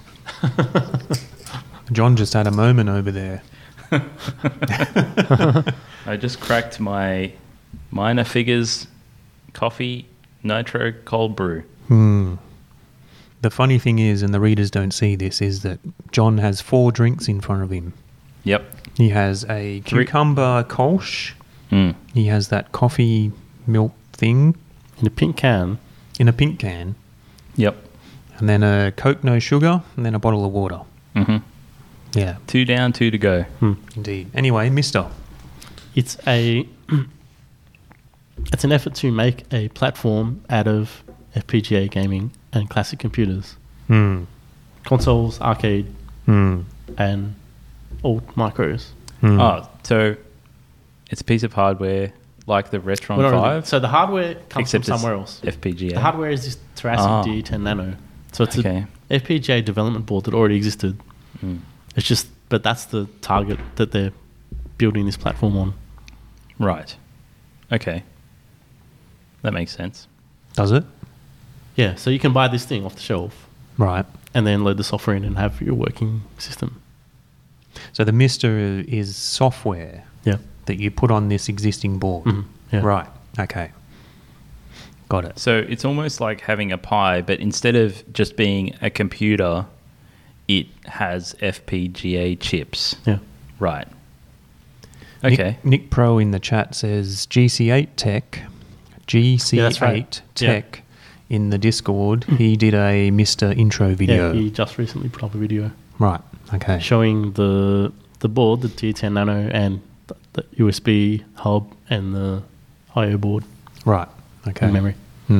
Yes, that's the thing. So you buy the base thing, but all the other stuff, the other hardware to add on is open source hardware that's part of the project. Right. So kind of out of the box, you get a USB port for controller and HDMI out. And that's kind of it. Can I just ask a quick question? Yeah. Who are you and what have you done with Matt? Sounds so different. Yeah, your voice is struggling. Yeah. You're reminding me of the end of BPAC 2019 where I lost my voice. I found it really hard to talk. Yeah. Are you finding it hard to talk or it's just dipping sounds in funny. and out? I don't know. Right, What, okay. it doesn't So hurt. sounding funny is fine. Yeah. It's just when you can't talk, that's really frustrating. Yeah. Yeah. Anyway, keep going. What was I saying? So if you want analog video, you need this add-on board, right? And so it's open source hardware. You can you can go to somewhere and buy it, like someone that's making them, or download the Gerbers and get them made. The assemble the Gerbers? Yeah. What's a Gerber? That's it. When someone designs a PCB. Uh-huh. He's getting all self-conscious about his Yeah. voice now Yeah. because John's over there just smiling. Sorry. I was thinking about what a Gerber is. Oh, It okay. sounds like a really big booger. When you do, It's not something you put down your pants. well, maybe. No, I guess you could. Maybe it's like, when you have glue residue and you roll it up into a ball. I think that's a Gerber. Oh, yeah, that could work. It's like standard format that when you do your PCB design, this is what you save out to send to the PCB, it's like the maker or whatever. File standard Files, format thing. Right, a Gerber. Yeah, so this stuff's you don't have to do the design. You just take these files and send them to, PCBWay or Washpark or whatever. And they send you back your board. You put the bits on it and you have your thing. Right. Sorry, I was slightly distracted because Baker Snark MDW just posted a picture of a weird baby and it's got Gerber underneath. Okay. I don't know what this is, but it was really distracting. I'm assuming it's a brand of baby food or something somewhere. I'm like deliberately not reading the Discord chat anymore while we... All right. Yeah, Denny DeVito backed that up and said, yeah, it's an old brand of baby food. Okay, well, there you go. Yeah. And yeah, so the other add-on for more USB ports. Otherwise, you've got to supply your own powered hub, which is okay, but it's more stuff. How is this bunch of stuff powered ordinarily? There's a barrel jack that goes into the Barrel jack. You buy your DE10 Nano. It comes with the power supply. Right. That's it. Okay. Yeah. All right. So if you've got no add-ons, you can do a few things. You can do a bunch of the arcade systems and Mega Drive. And a couple other things, but not much that's that interesting. And so I have right now just the baseboard, and that's all I can do. So I can play Donkey Kong. With the Play analog Pac-Man. video or not analog video? Oh yeah, so there's a trick. You can use the HDMI port, and you can turn on a mode in the thing to make it do something. I don't know. And you get those HDMI to VGA adapters, and then it runs VGA like that. Oh. Apparently, no latency. Apparently no latency. Now I've got a video on my phone here that I tested the latency on a slow-mo video. Where I'm recording myself on Donkey Kong. We press the key and you can see the scan lines of my monitor. And you can press the key, you see scan, and then Mario jumps. Right? I'm going to go test that at 1989. Let's do the same video to compare how it is. Ah, yeah, right. Okay. Oh, that's pretty cool. So you have DK running on your Mister? Yeah. Right. Cool. Connected to a monitor? Yeah, VGA monitor. Right. Is that the PVM that you have? No, so this is a bit harder. So when you do that, you got to do a scan doubler. Okay. So because this whole thing with the 15 kilohertz and whatever PC monitors do, it's more. So you've got to tell the Mister to do 2 lines per line. What does that do? Every line draws twice. Ah. Is that Okay. 15 kilohertz or Is that not? No, I think that's higher. Right. So, but that makes it work on a VGA monitor. Yeah, so you can not do that. And so I've got an adapter to do VGA to BNCs to plug into the PVM. And I can't figure out the configuration to make it work properly. I can get the menus working on my PVM, but not the games. It switches to, does the scan doubler all the time. I don't know what to do about it. But it should be possible. I just haven't figured that out. Right. Cool. Yeah. So did you buy that specifically to play DK or No, all the things. all the All things? the things. Oh, there's so much, like, there's,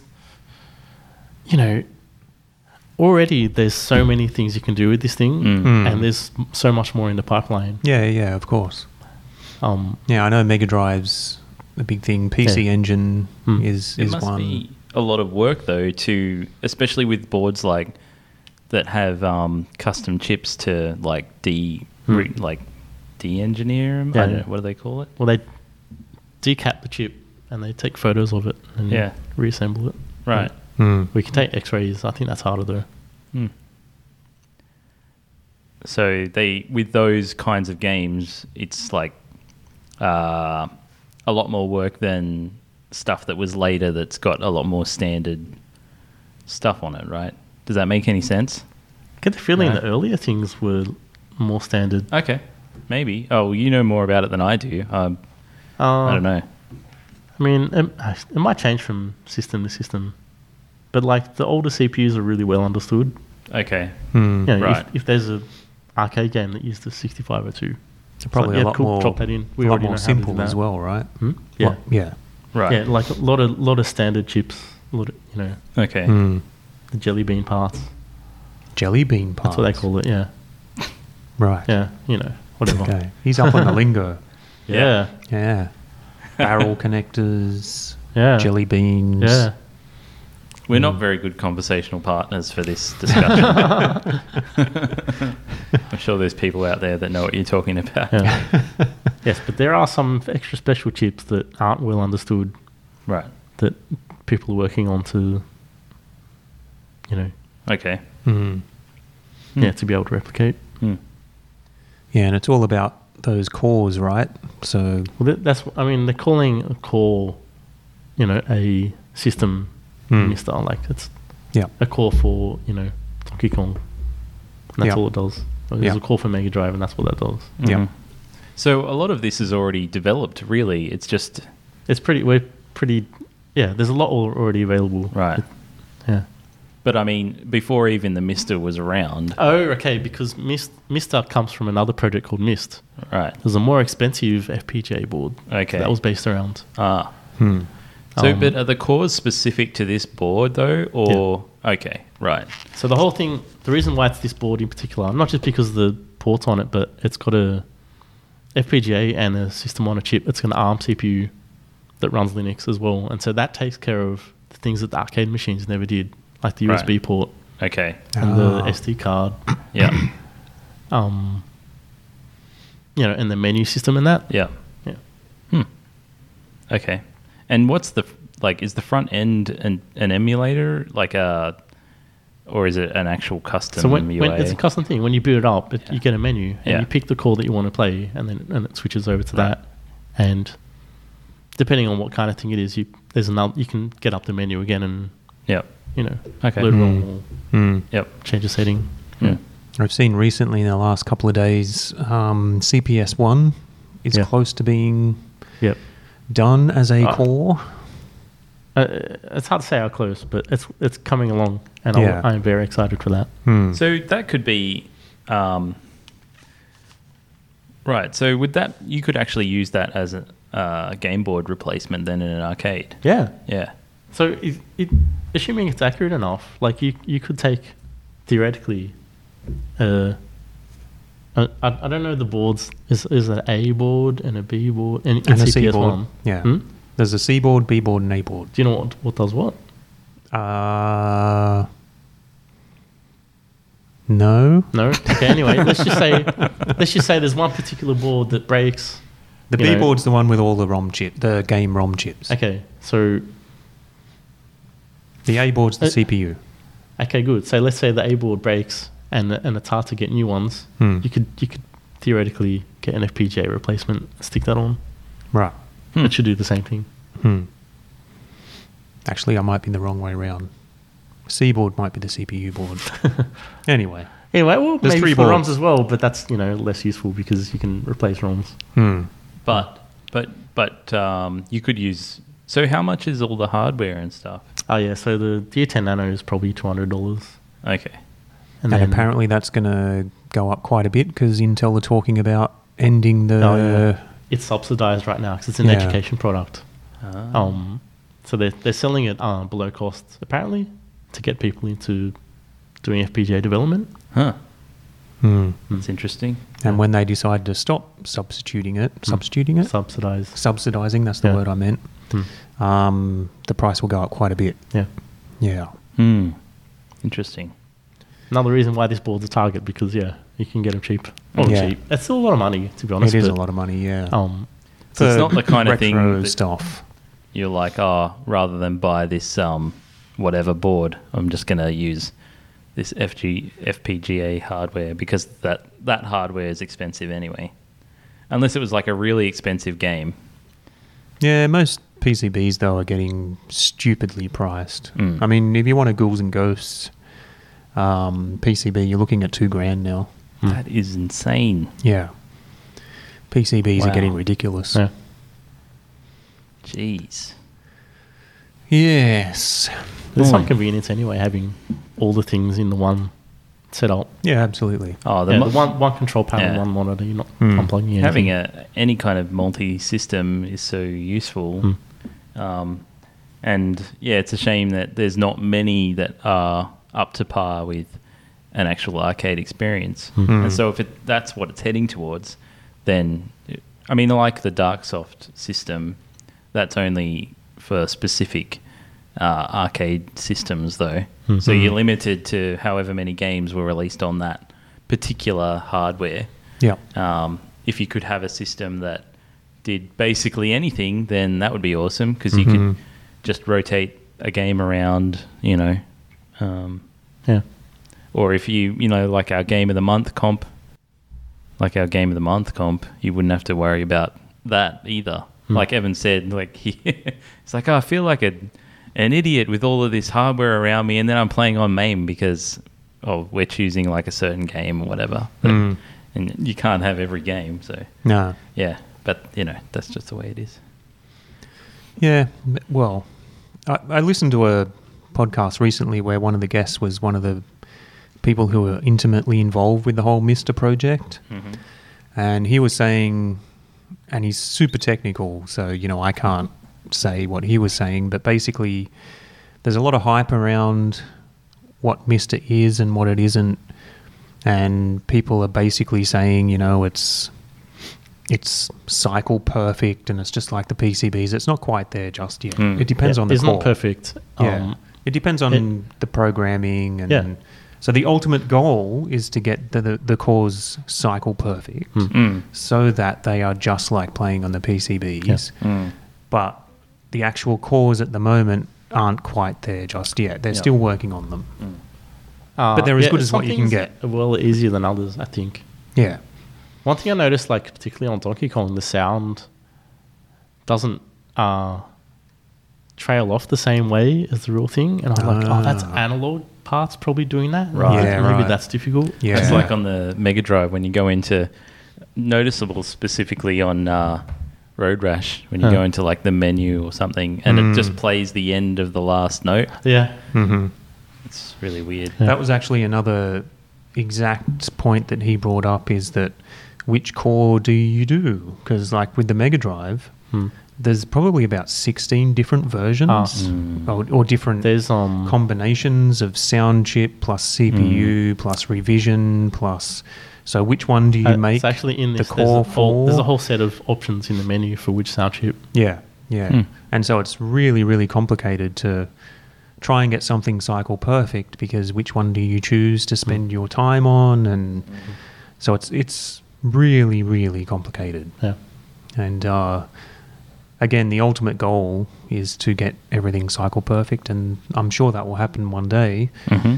But there's people spending hundreds of hours trying to do this stuff. Yeah. And they're not making any money out of it. They're just doing it for the love of, these systems and the games. So it's pretty bloody awesome. Yeah. Mm.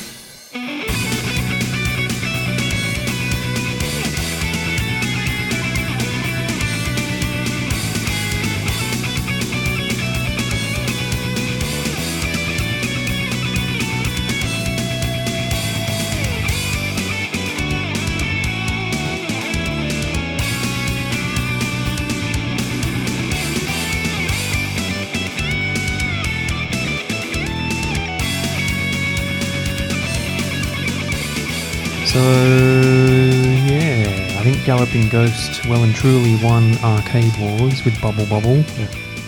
With that person putting in 5.6 million, got their team average to 3.6. Is way above everyone else. Is it just the top 3? Yeah, just the top 3. Right. So 1989, myself, then Thomas Holdsworth and Stephen Kerr. Our average was 1.8, and we were second place. Cool. So that's exciting. Yeah, but Galloping Ghost whipped us. The first time 89's been in Arcade Wars? Yeah. That's awesome. Yeah. People are going to be going... People are going to be wondering what 1989 is. Yeah, who are these idiots? Yeah. But I'm sure they'll be excited to be like, oh, Sydney. That's where the fires are. Are you finished with your mister? Am I? What else do we want to know? I don't know. So you're playing mostly DK? Yeah. Right. Cool.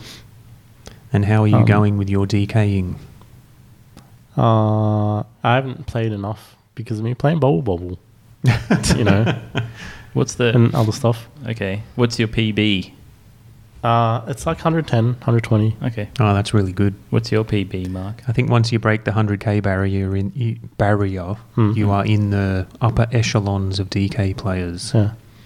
My PB is like 45k. Okay. I am not a good player. So randomly, I ran into... So Alan, who I work with, his sister was at BPAC last time, and it was crazy because I didn't know she was there. And Alan just messaged me while we were there and said, oh, my sister's there. Did she go specifically for BPAC or did she go for the show? For Donkey Kong. Oh, wow. For Kong Off. Huh. And he's like, she's there somewhere where the Donkey Kong is. I'm like, really? And we were in the room, and like I turned around and she was right there. Wow, that's weird. Yeah, and then I found out the reason is because her husband is like mad into Donkey Kong. And I think at the time his PB was something around the 200, and now he's up to the sort of 400. I have to be... Bloody hell. He told me last time I saw him. What's his name? Nathan Scott. Okay, I don't know him. What's her name? Catherine Scott. They both played in the comp. Did they play in Arcade Wars? I don't think so, because he doesn't really play anything else. Right. Typical DK player. Not just plays DK. I guess not as much. Let me see if I can see the last... no, he didn't message it to me. Anyway, I'll have to check what he's at, because he was fully getting into it. But I'm sure will be there again as Mark tries to catch a fly in his fist. Yeah, it's annoying me. Yeah. Cool. Yeah, so I guess I'll have to start playing Donkey Kong at some stage. Yeah, me too. Yeah, I'm just using this because, I suspect if the latency is lower, I'm going to be playing better. Playing on CRT as well. Yeah, definitely. But first, Alien versus Predator. Nah. No, you're not going to play it? I mean, probably. It's a beat 'em up. Token effort. It's not a fighting game. It's a beat 'em up. Token you like effort. beat 'em ups? Yeah, I know. But There's another competition No, at the same time. What's the other competition? Arcade Wars. Oh, DK. Of course. Yeah. So is there a new game every month for Arcade Wars? Yeah. Okay. And this one's DK. So where did we end up with your other idea for game challenge for Game the System? I think I've given up on that. Oh, Yeah. that was quick. I didn't get any positive I thought it was an awesome feedback. idea. There was positive feedback, wasn't there? I thought it was an not awesome really. idea. It's a tough crowd, I have to say. No one, you can't. No one's going to be happy with anything that you do. No, they certainly won't. Yeah, they won't. Weren't. They won't. But no, I think so. For the readers, I thought it was a really good idea. who are listening to this, I came up with an idea after receiving feedback from a few people in the Discord chat that they wanted a way to play games but deep dive into the game as opposed to like a game of the month where you're just sort of playing for a bit of high score and it's a bit casual, it's a bit fun. Instead, they wanted an avenue to really get into a game, to finish games that you'd always heard about but never really tried to get into the point of finishing them. And also there's been lots of talk of let's get together as a group and try and attack certain high scores on Twin Galaxies or speedrun.com. So I thought, okay, well, you could do, and I won't go into the specifics because it's a little bit too complicated, but I figured out a way where you could have a thing for 3 months. We choose a game. You get certain points depending on what category you achieve things in. So, for instance, there was finish the game, you get 1 point. If you post a speed run, you get 1 point. It doesn't have to be a world record. You just post a speed run. If you post a Twin Galaxies score, again, doesn't have to be a world record. You get a point. Then you have bonuses. If you 1cc the game, you get a bonus point. If you post a world record, you get a bonus point in speedrun. If you post a Twin Galaxies world record, you get a point, a bonus point. And then at the end of the year, after 12 months, whoever's got the most amount of points is the Game the System Player of the Year. Trophy, prizes, all that kind of stuff. So that was my idea after receiving feedback about, this is something that we'd like to do. Let's do something like this. And okay, well, this is my proposal. But people weren't very positive about my proposal. And so I was kind of like, yeah, well, because I was apprehensive to even explore the idea because you'd probably get maybe 2 people who are interested in doing something like that because it's not a casual competition. You're not just playing for a bit of fun. Finishing games, 1cc'ing them, posting world records or to sites. It requires It's a effort. bit of a commitment. It's a commitment. Yeah. And there's only a couple of people that would be interested in putting that time and effort in to commit to that. But the people who initially seemed to be the people who would be interested in putting that commitment were the people who probably gave me the most negative feedback. And so I thought, well, yeah, it's probably not going to work. I guess the biggest challenge with it is choosing a game that, or choosing games really that appeal to most people. And I think that when it comes to video games, that's not easy to do. And I think it's the biggest challenge when it comes to creating competitions for arcade games and video games when you want to include a variety of games. Because I've been thinking about it a lot in relation to the pinball because of the IFPA points and stuff. Yep. And how if we did have a system like that, how that might work. And one of the things that, I identified as a big challenge is one difference between pinball and arcade is the skill sets and how there's more of a variety of skill sets involved with arcade games. Yeah.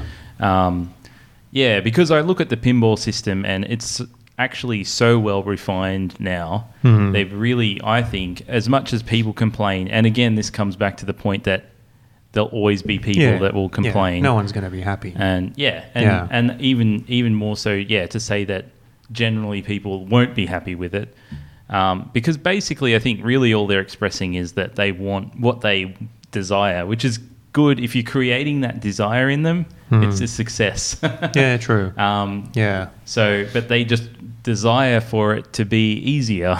But it's a challenge. It's not meant to be necessarily easy. Anyway, getting off on a tangent. But so I'm looking at the IFPA system going, this system's like works really well in terms of a motivation for competition players. So how do you create that in like a video game or arcade environment? And one of the big challenges is that the skill sets that are used in different arcade games aren't as transferable as, in comparison to skill sets between different pinball machines. Yeah. I mean, I've provided the example many times where, you put a world record Donkey Kong player onto Street Fighter and they're going to get destroyed. Yeah. Whereas if you've got Bowen Kerins, playing a pinball machine he's never played before, you'd still back Bowen Kerins winning that game against someone who maybe even owns it or knows it intimately, because pinball have those basic structures of how the game works. Yeah. Whereas video games, arcade games, they can be entirely and completely different. Yeah.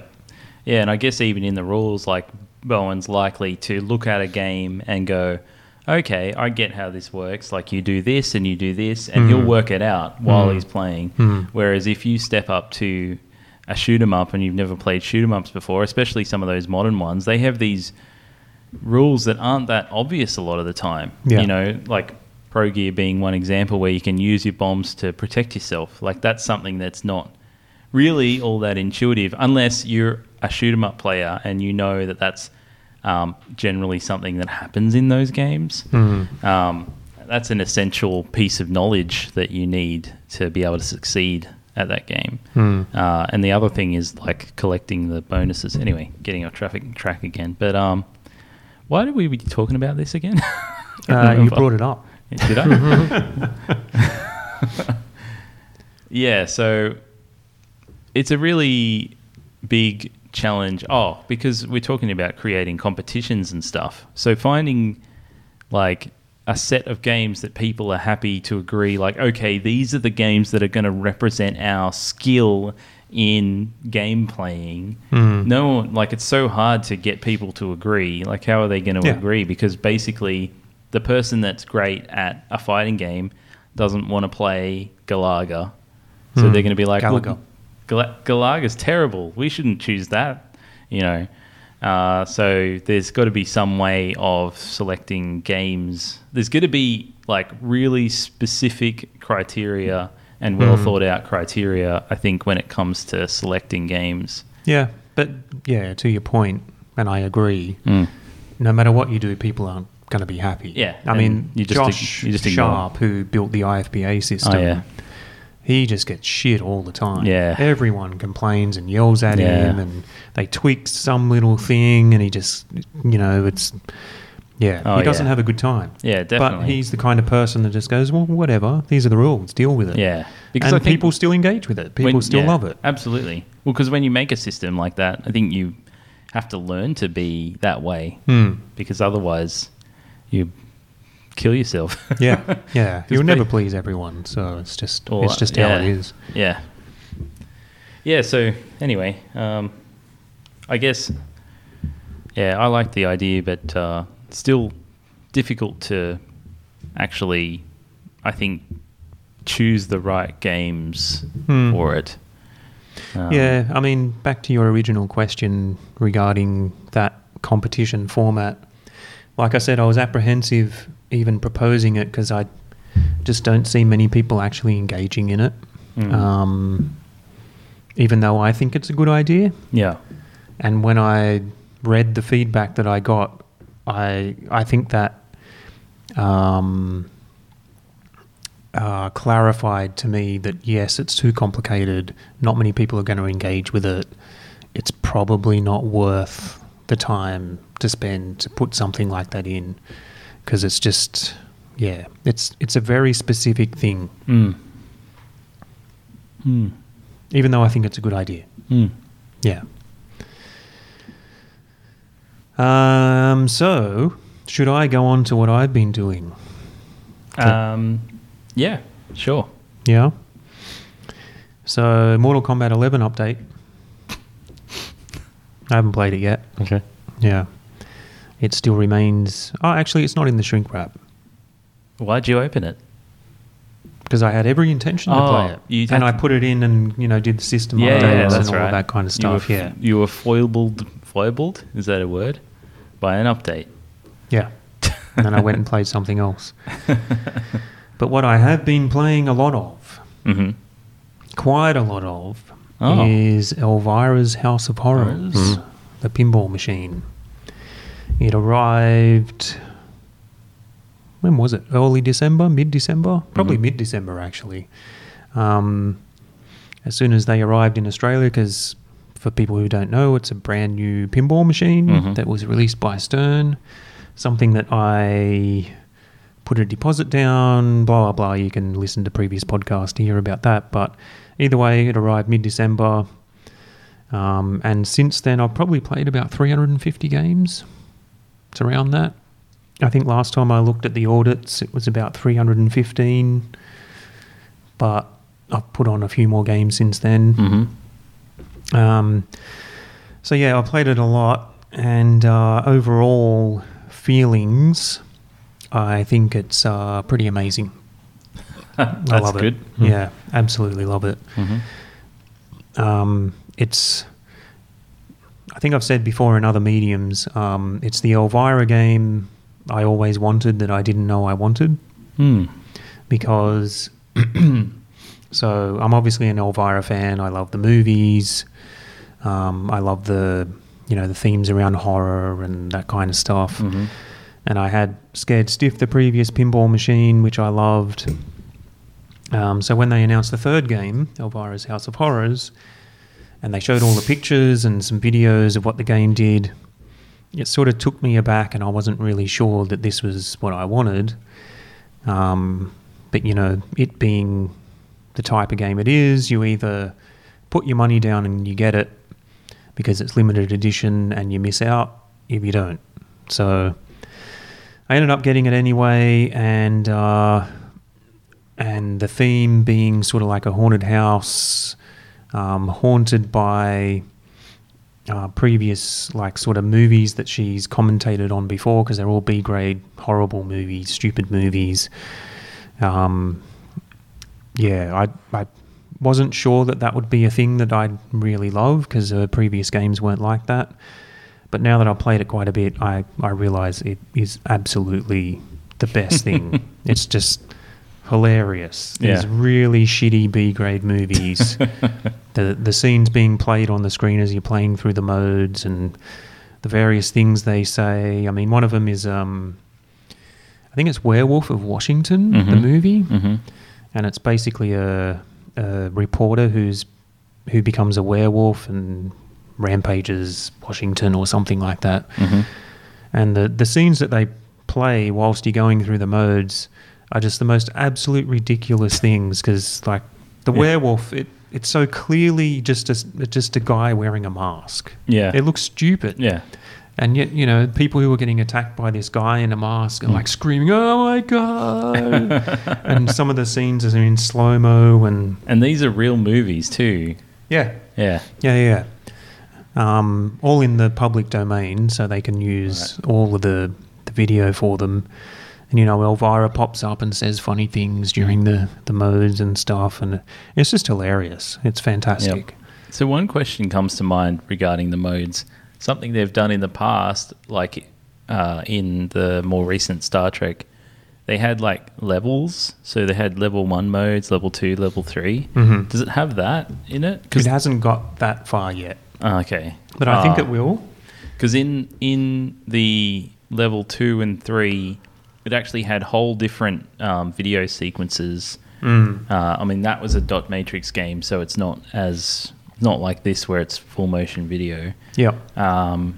So that'd be cool if they had, like, when you get to level 2, different scenes from that movie. I hope they do that, because I know when you play Star Trek, when you get those different video sequences, it's a really clear indicator, like, oh, I'm doing pretty well because now I'm getting those different parts. Yeah.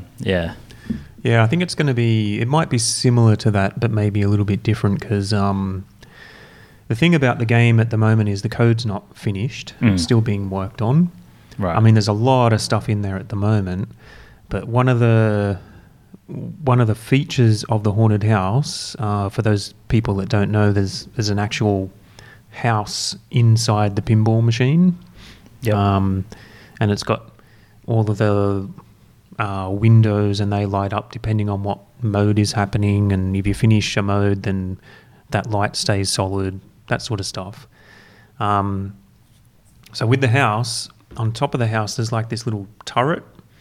It's like a roof with windows all around it, and part of the mechanics is that turret spins around, and that hasn't been coded just yet, but the thoughts are that what that turret will do is that once you've completed all the modes in the house, all the windows in the house, that turret will spin around and then it resets all the windows and you go through other modes, because there's a whole heap of movies that aren't in the game yet.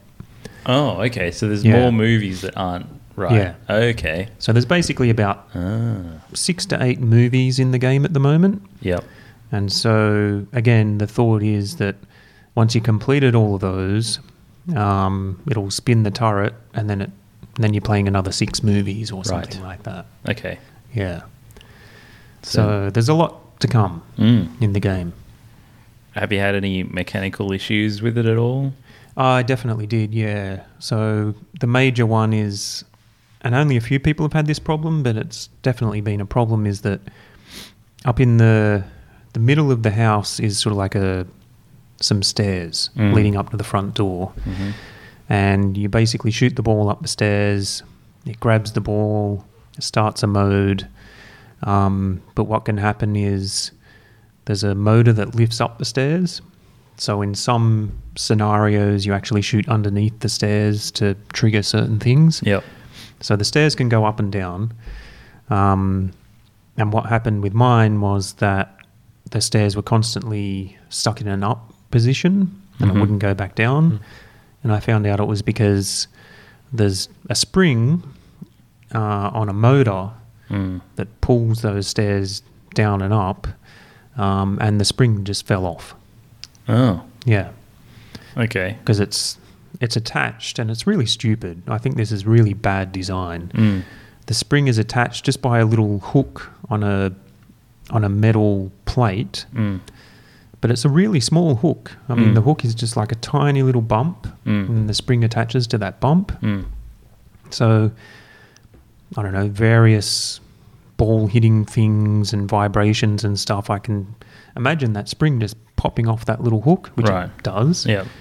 And that happened the first time, and then I reattached the spring by, long nose pliers and stuff like that to stretch it up and pop it around that hook again, which was a pain in the ass. And then it came off again. But ever since that time, which is probably a month or so ago, it hasn't happened again. Okay. So that's a good sign. But at the same time, I think that's just bad design. Why they didn't make that spring in a closed way, like as in it's not just hanging on a hook, but actually goes inside something and then closes. Yeah. I don't know. But yeah. But other than that, it's been fine. It's been fine. But yeah, absolutely loving the game. It's been a long time since I played a pinball machine where I just enjoy playing it, like going through the modes and experiencing what the game's doing. Whereas previous to that, pinball became to me, you step up to a machine and you're just going for a high score, you know? And I just didn't find that interesting anymore. I wanted to experience something that was interesting and fun and just good to have a journey through it rather than looking just for the end goal. And yeah, this game, I just enjoy playing it. I don't care about what score I get at the end. I'm just enjoying playing through the modes and it's experiencing what it's doing. Yep. Yeah. Cool. So yeah, absolutely loving that game. The only issue is, and I kind of mentioned it, is that the code's not finished. So I've gone through everything now. You get to the end wizard modes, and the game just goes into a sort of a state where it doesn't do anything. You can still score points by shooting ramps and stuff like that, but no modes start. Right. Nothing happens. Nothing's like lit to shoot. Yeah. No. And you shoot a ramp and you get 10,000 points. Yeah. So there's nothing going on, and then when you lose the ball, it allows you to start modes and stuff again. So but there is a wizard mode? There's a bunch of them, right. But they're just not coded. Even to the point where one of them you start, and it's got Elvira. She pops up on the screen, and she's talking, but there's no voice. Oh, really? Yeah, there's no music, there's no voice, and then that's weird. It's like it starts the thing that it's meant to start, and the ball save light is flashing, and there's a multi-ball that starts, but it never turns off that ball save light. And instead of it just, you lose the ball and it keeps kicking out balls, you lose the ball and the game doesn't know what to do. It just sits there and just doesn't do anything. Then it does a number of ball searches, and then finally it decides, pinball's missing, we'll end the game. So there's lots of stuff that's not finished yet.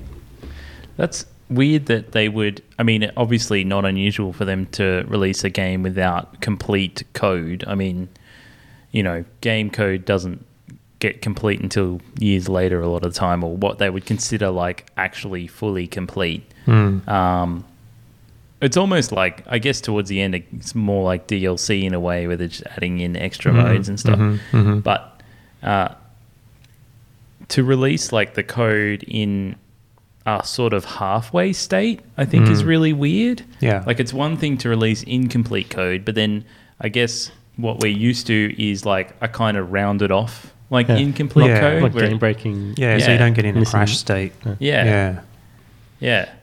It's really odd for them to release it that way. And maybe that's basically what it is, yeah. Maybe they just feel like people are now used to the idea of incomplete code on release, that it's okay to do this. And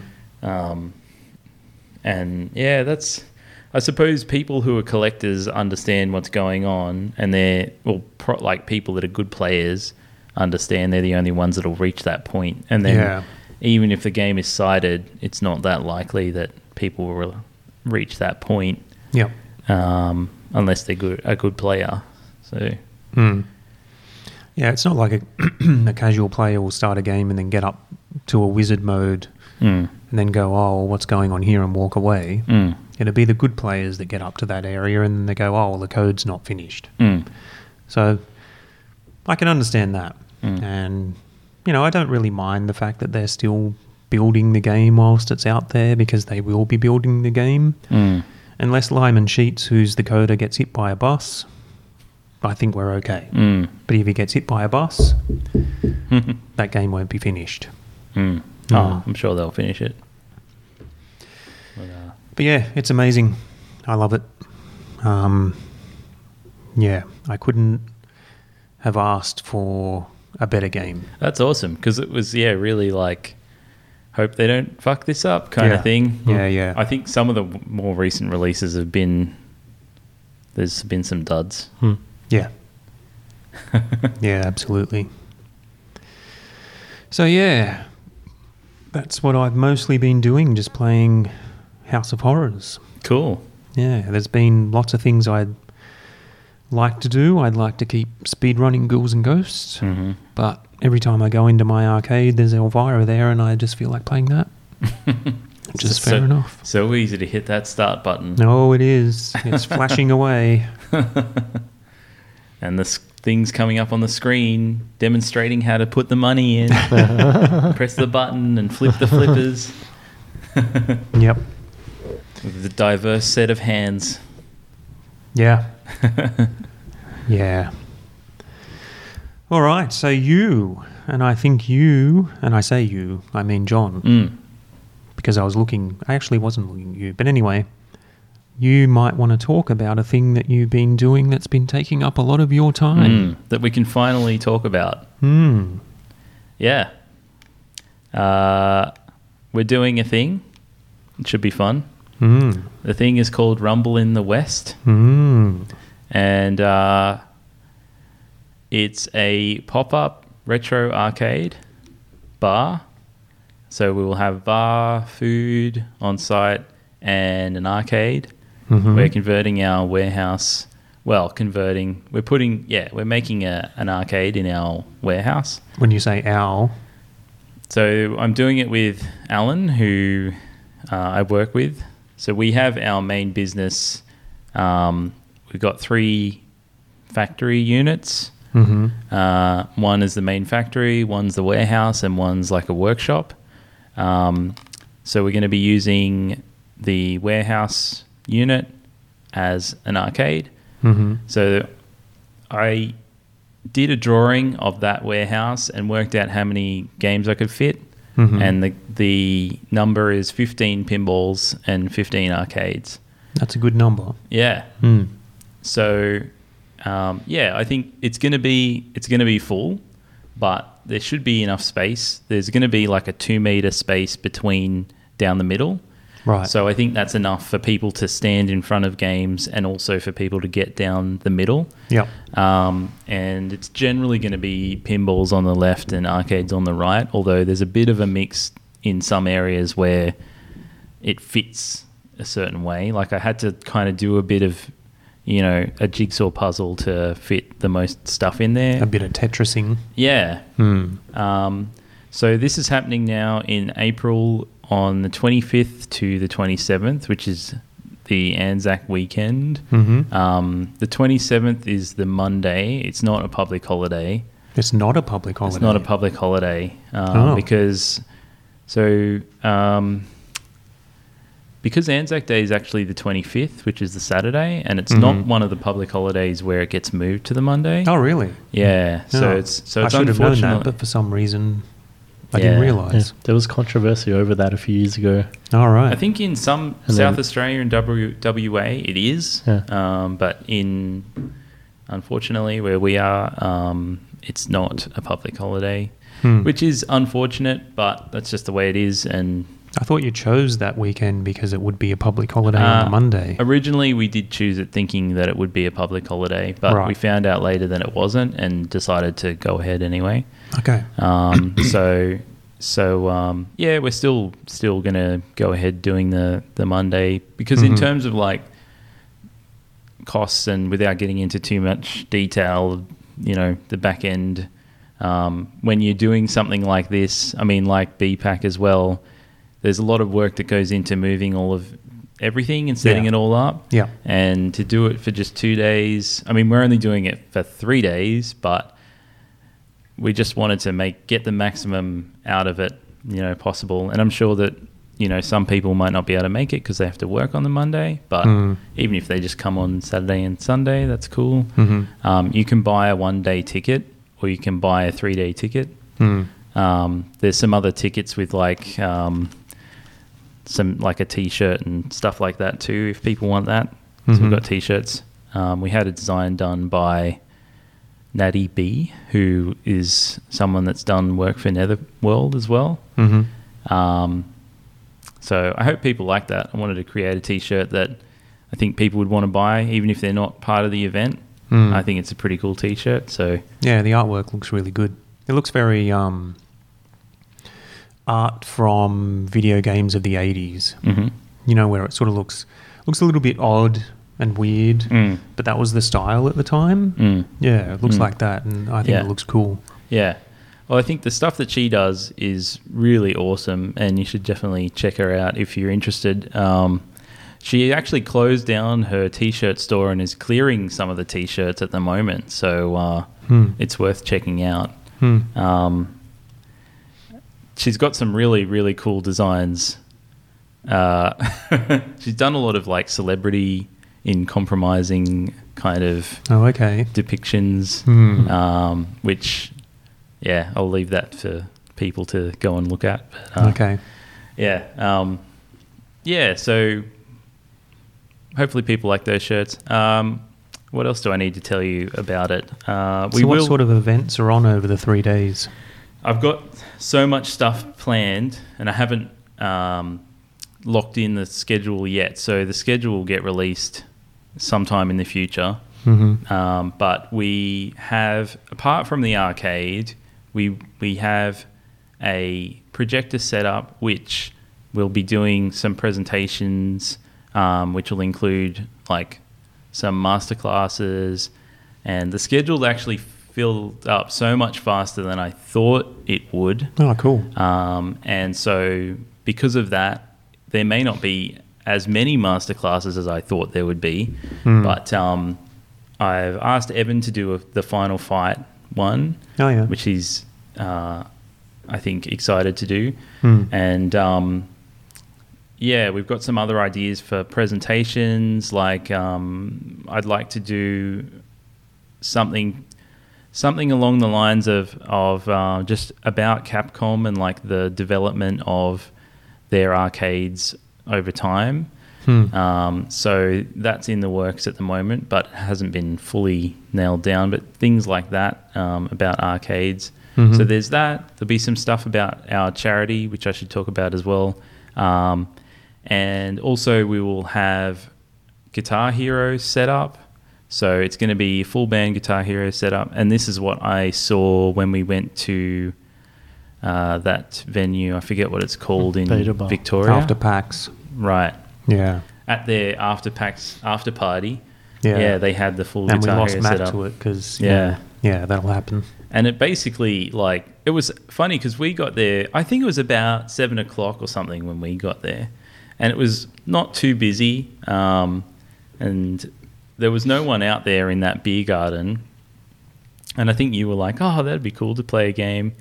And then all of a sudden, I don't know, me and Mark went off to play like Mortal Kombat or something. And the next time I looked, it was just packed with people. And they were just playing it all night. And it looks like a lot of fun. And so I want to try and recreate that. I think it makes a lot of sense when you think about it. It's kind of like karaoke, but it's Guitar Hero. And you can set it up like that where people just basically go in a queue and get to choose a song and then get called up when it's their turn and get to play a song.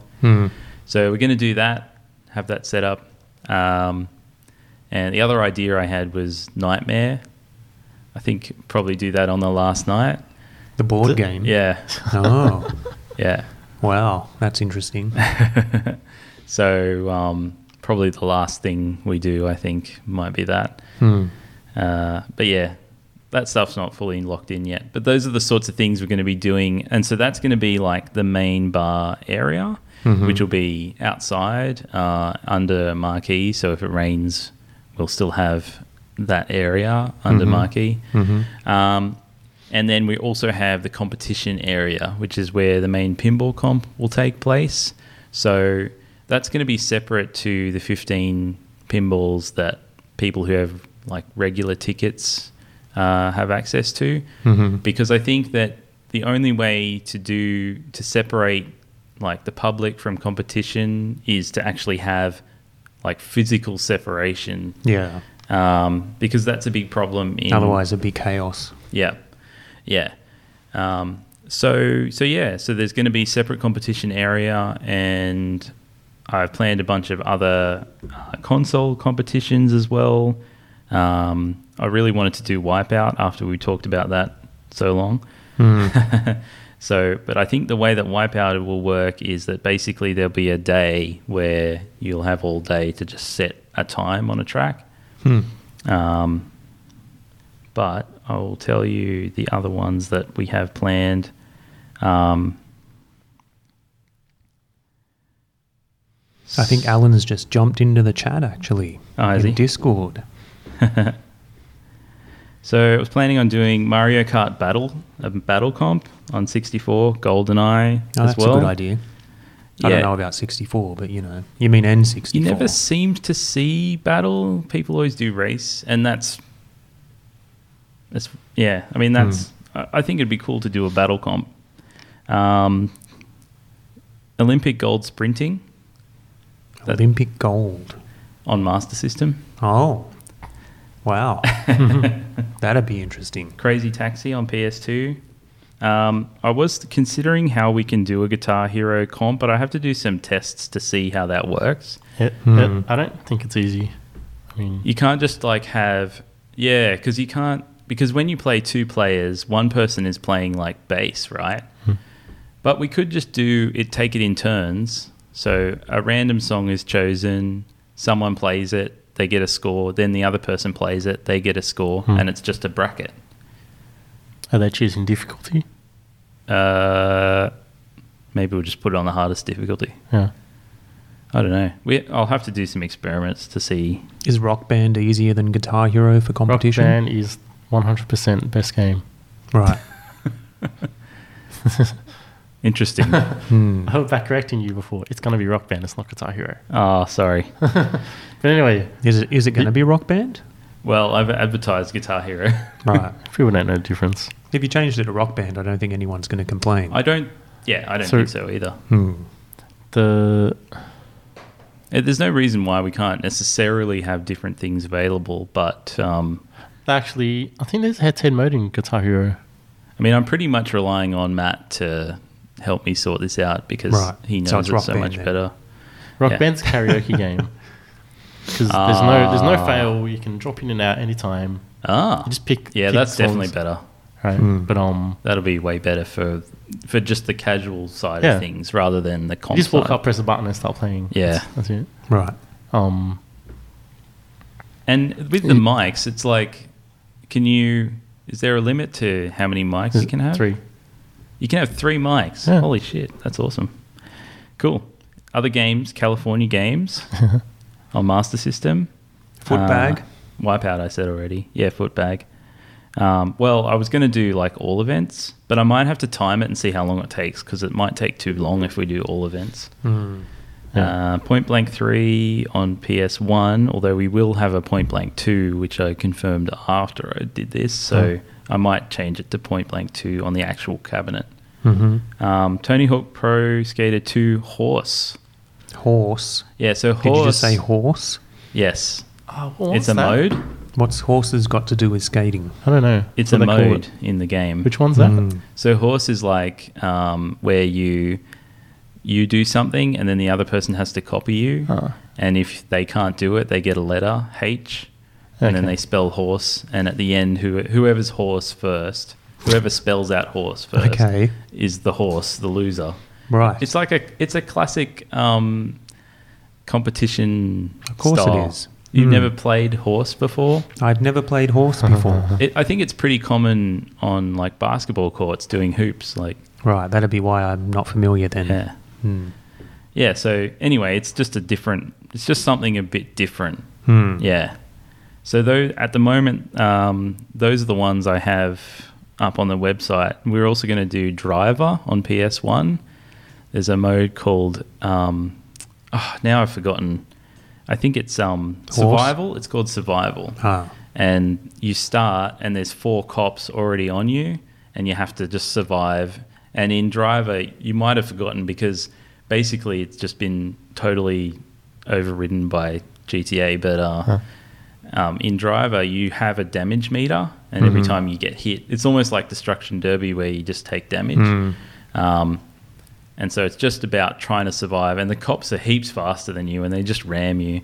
And so most games don't last over 30 seconds. If you're going more than 30 seconds, you're doing really well. Oh, that sounds cool. Yeah. Yeah. So that's one. And then the other one is a Burnout Crash competition, which I think might be fun to do on the big screen. Right. Yeah. Best Crash. I've got it on PS3, so we might do it on PS3. Which Burnout? Paradise.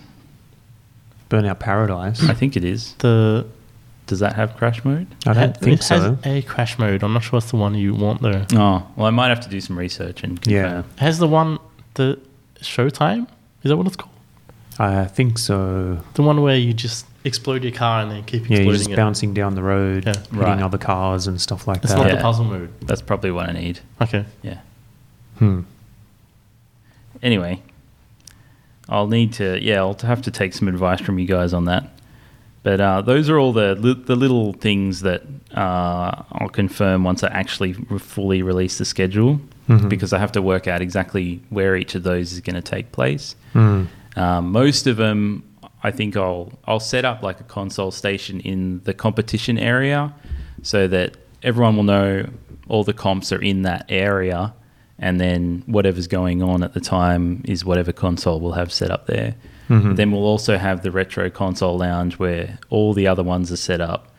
So we're going to do 2 original Xboxes and I haven't decided if it's Halo 1 or Halo 2 yet, like a system link setup. Yeah. And yeah, all the other consoles like NES, Super Nintendo, Mega Drive, Master System, PlayStation 1, PlayStation 2. You're going to set those up with like an EverDrive or? I'll see what I can get my hands on. I've got games for all of those. I'd prefer not to have the games around because that's what I was thinking. A pain. Yeah. But you might be better off having like, and maybe this doesn't quite work for the retro thing, but the mini consoles. Yeah. But yeah, that wouldn't really work for the retro the authenticity sort of side of things. The whole idea with this is to create an authentic experience. Yeah.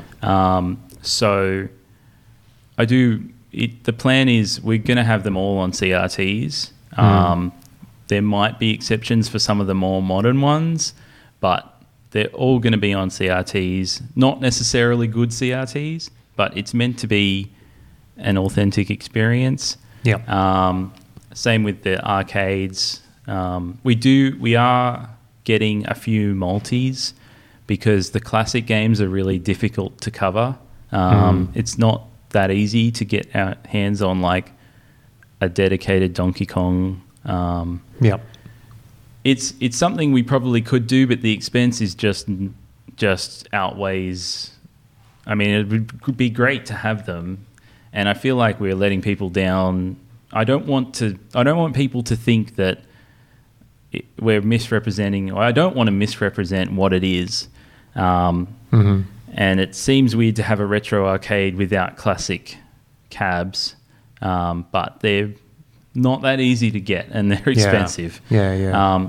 So the games will be there because we're going to have like a cocktail with a 60-in-1. So you can play any of those games.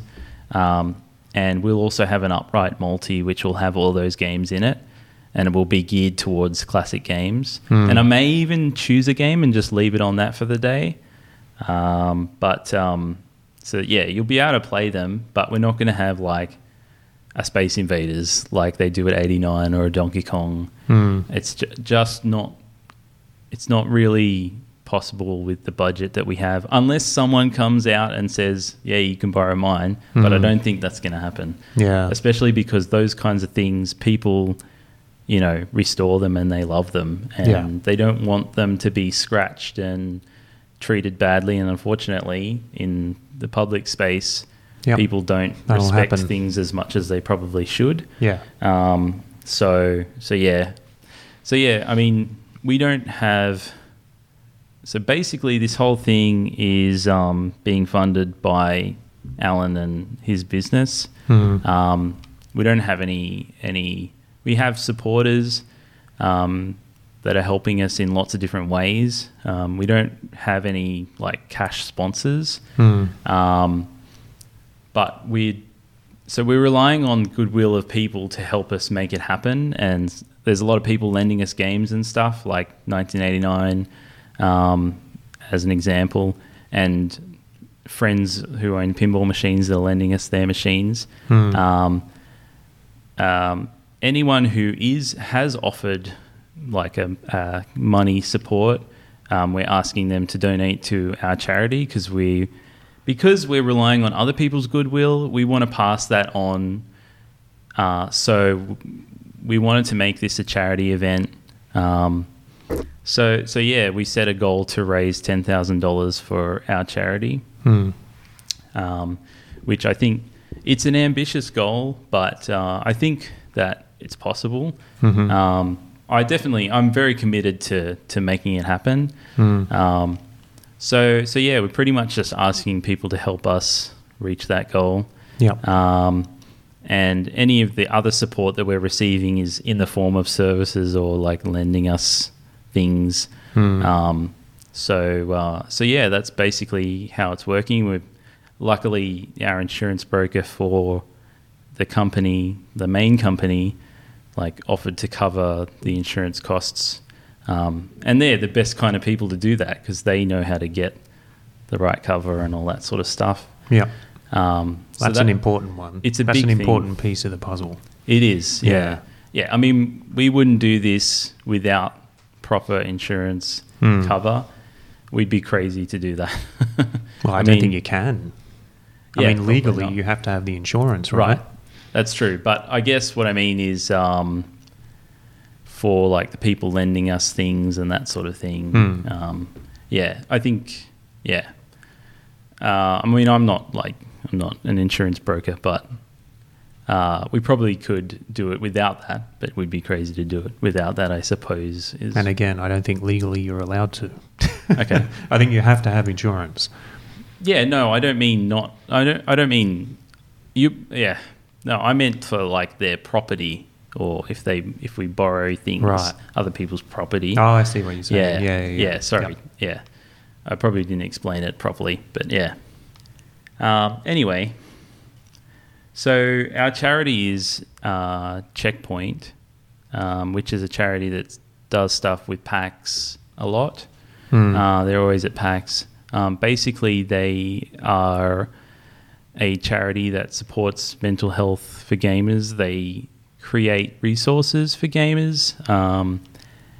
There's kind of two sides to it. I think that one side is really about the mental health of people that play games, and that doesn't necessarily mean that you're depressed or that, you know, you could be someone who is like emotionally stable and doing well.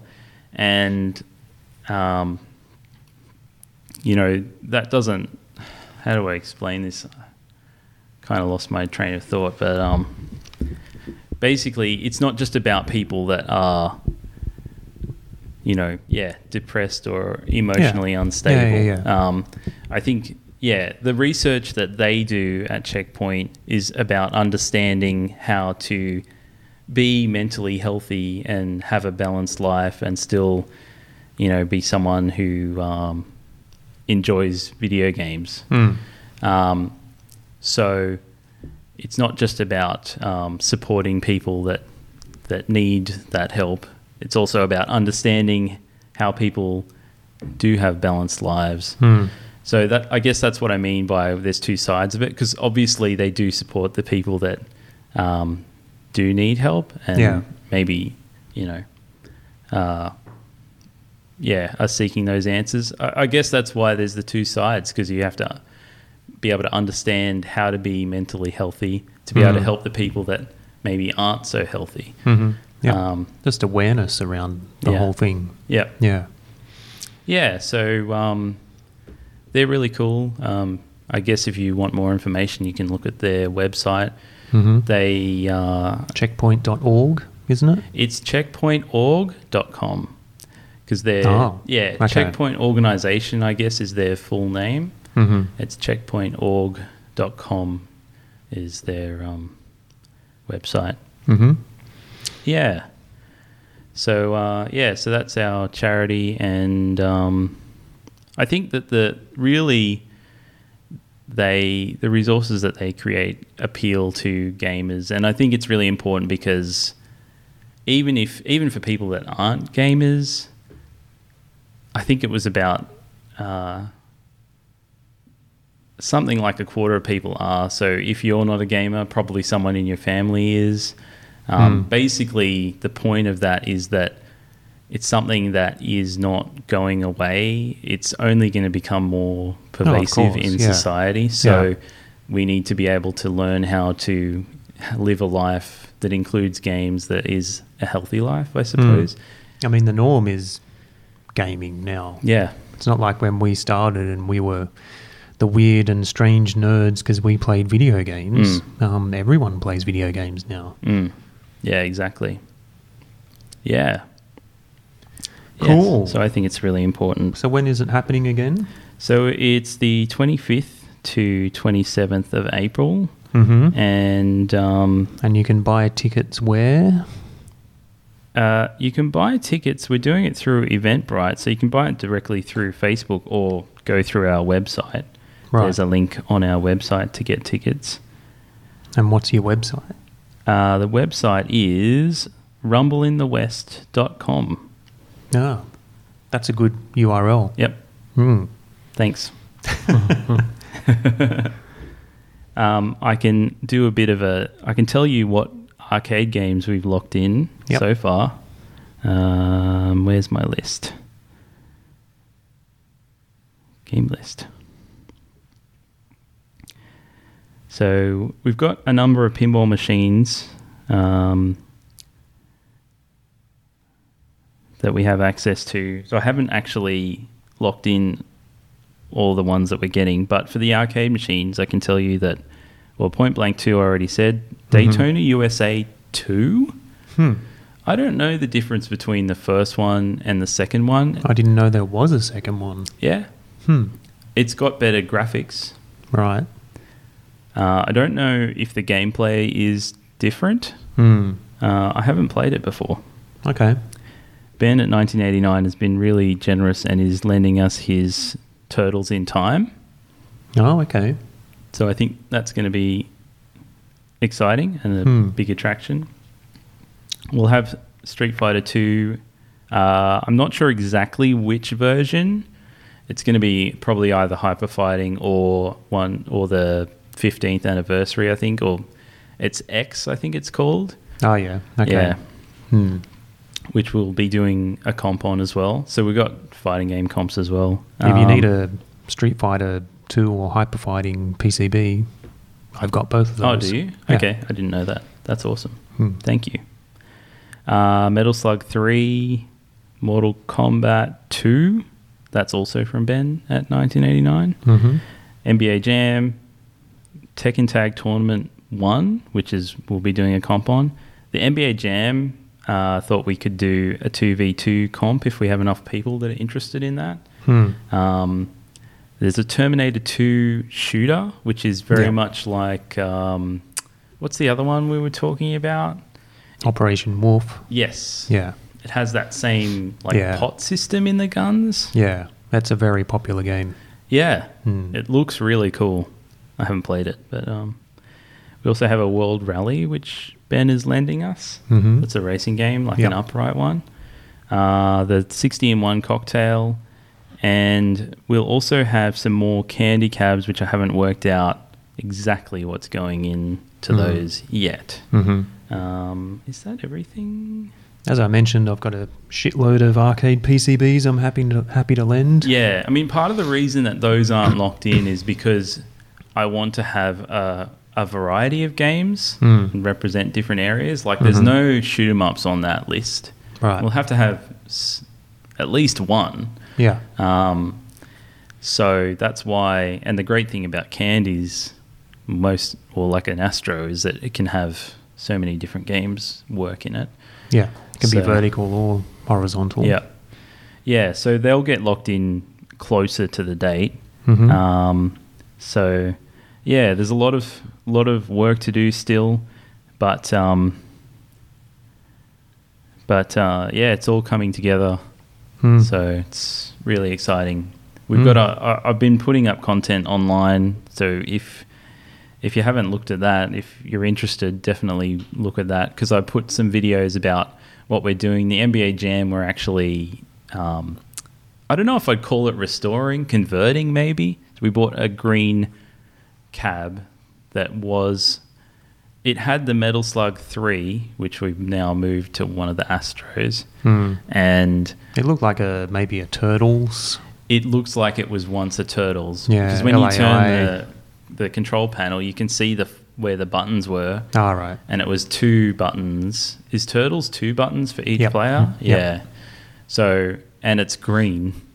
Yeah. So we've got the artwork has been printed. I'm just waiting for it to arrive. All the the board's working and everything. We've got all the controls for the NBA. It's going to be a case of putting the decals on, making a new control panel, which we can do, and then we'll turn it into a 4-player NBA Jam. Unfortunately, not tournament edition, but should be cool. I'm excited about that. And then we got this other yellow cab, which is going to be the Tekken Tag Tournament cabinet, which I spent on Friday about 45 minutes trying to work out what was wrong with the speakers, because I could hear the sound, but it was really quiet. I'm like, what's wrong with this thing? Even went into sound test mode and was checking everything, was checking all the speakers are working. They seem to be working. And I eventually worked out that it has a volume pot on the board. Oh, yeah. Most PCBs do. Yeah. Yeah. Yeah. Which I didn't know.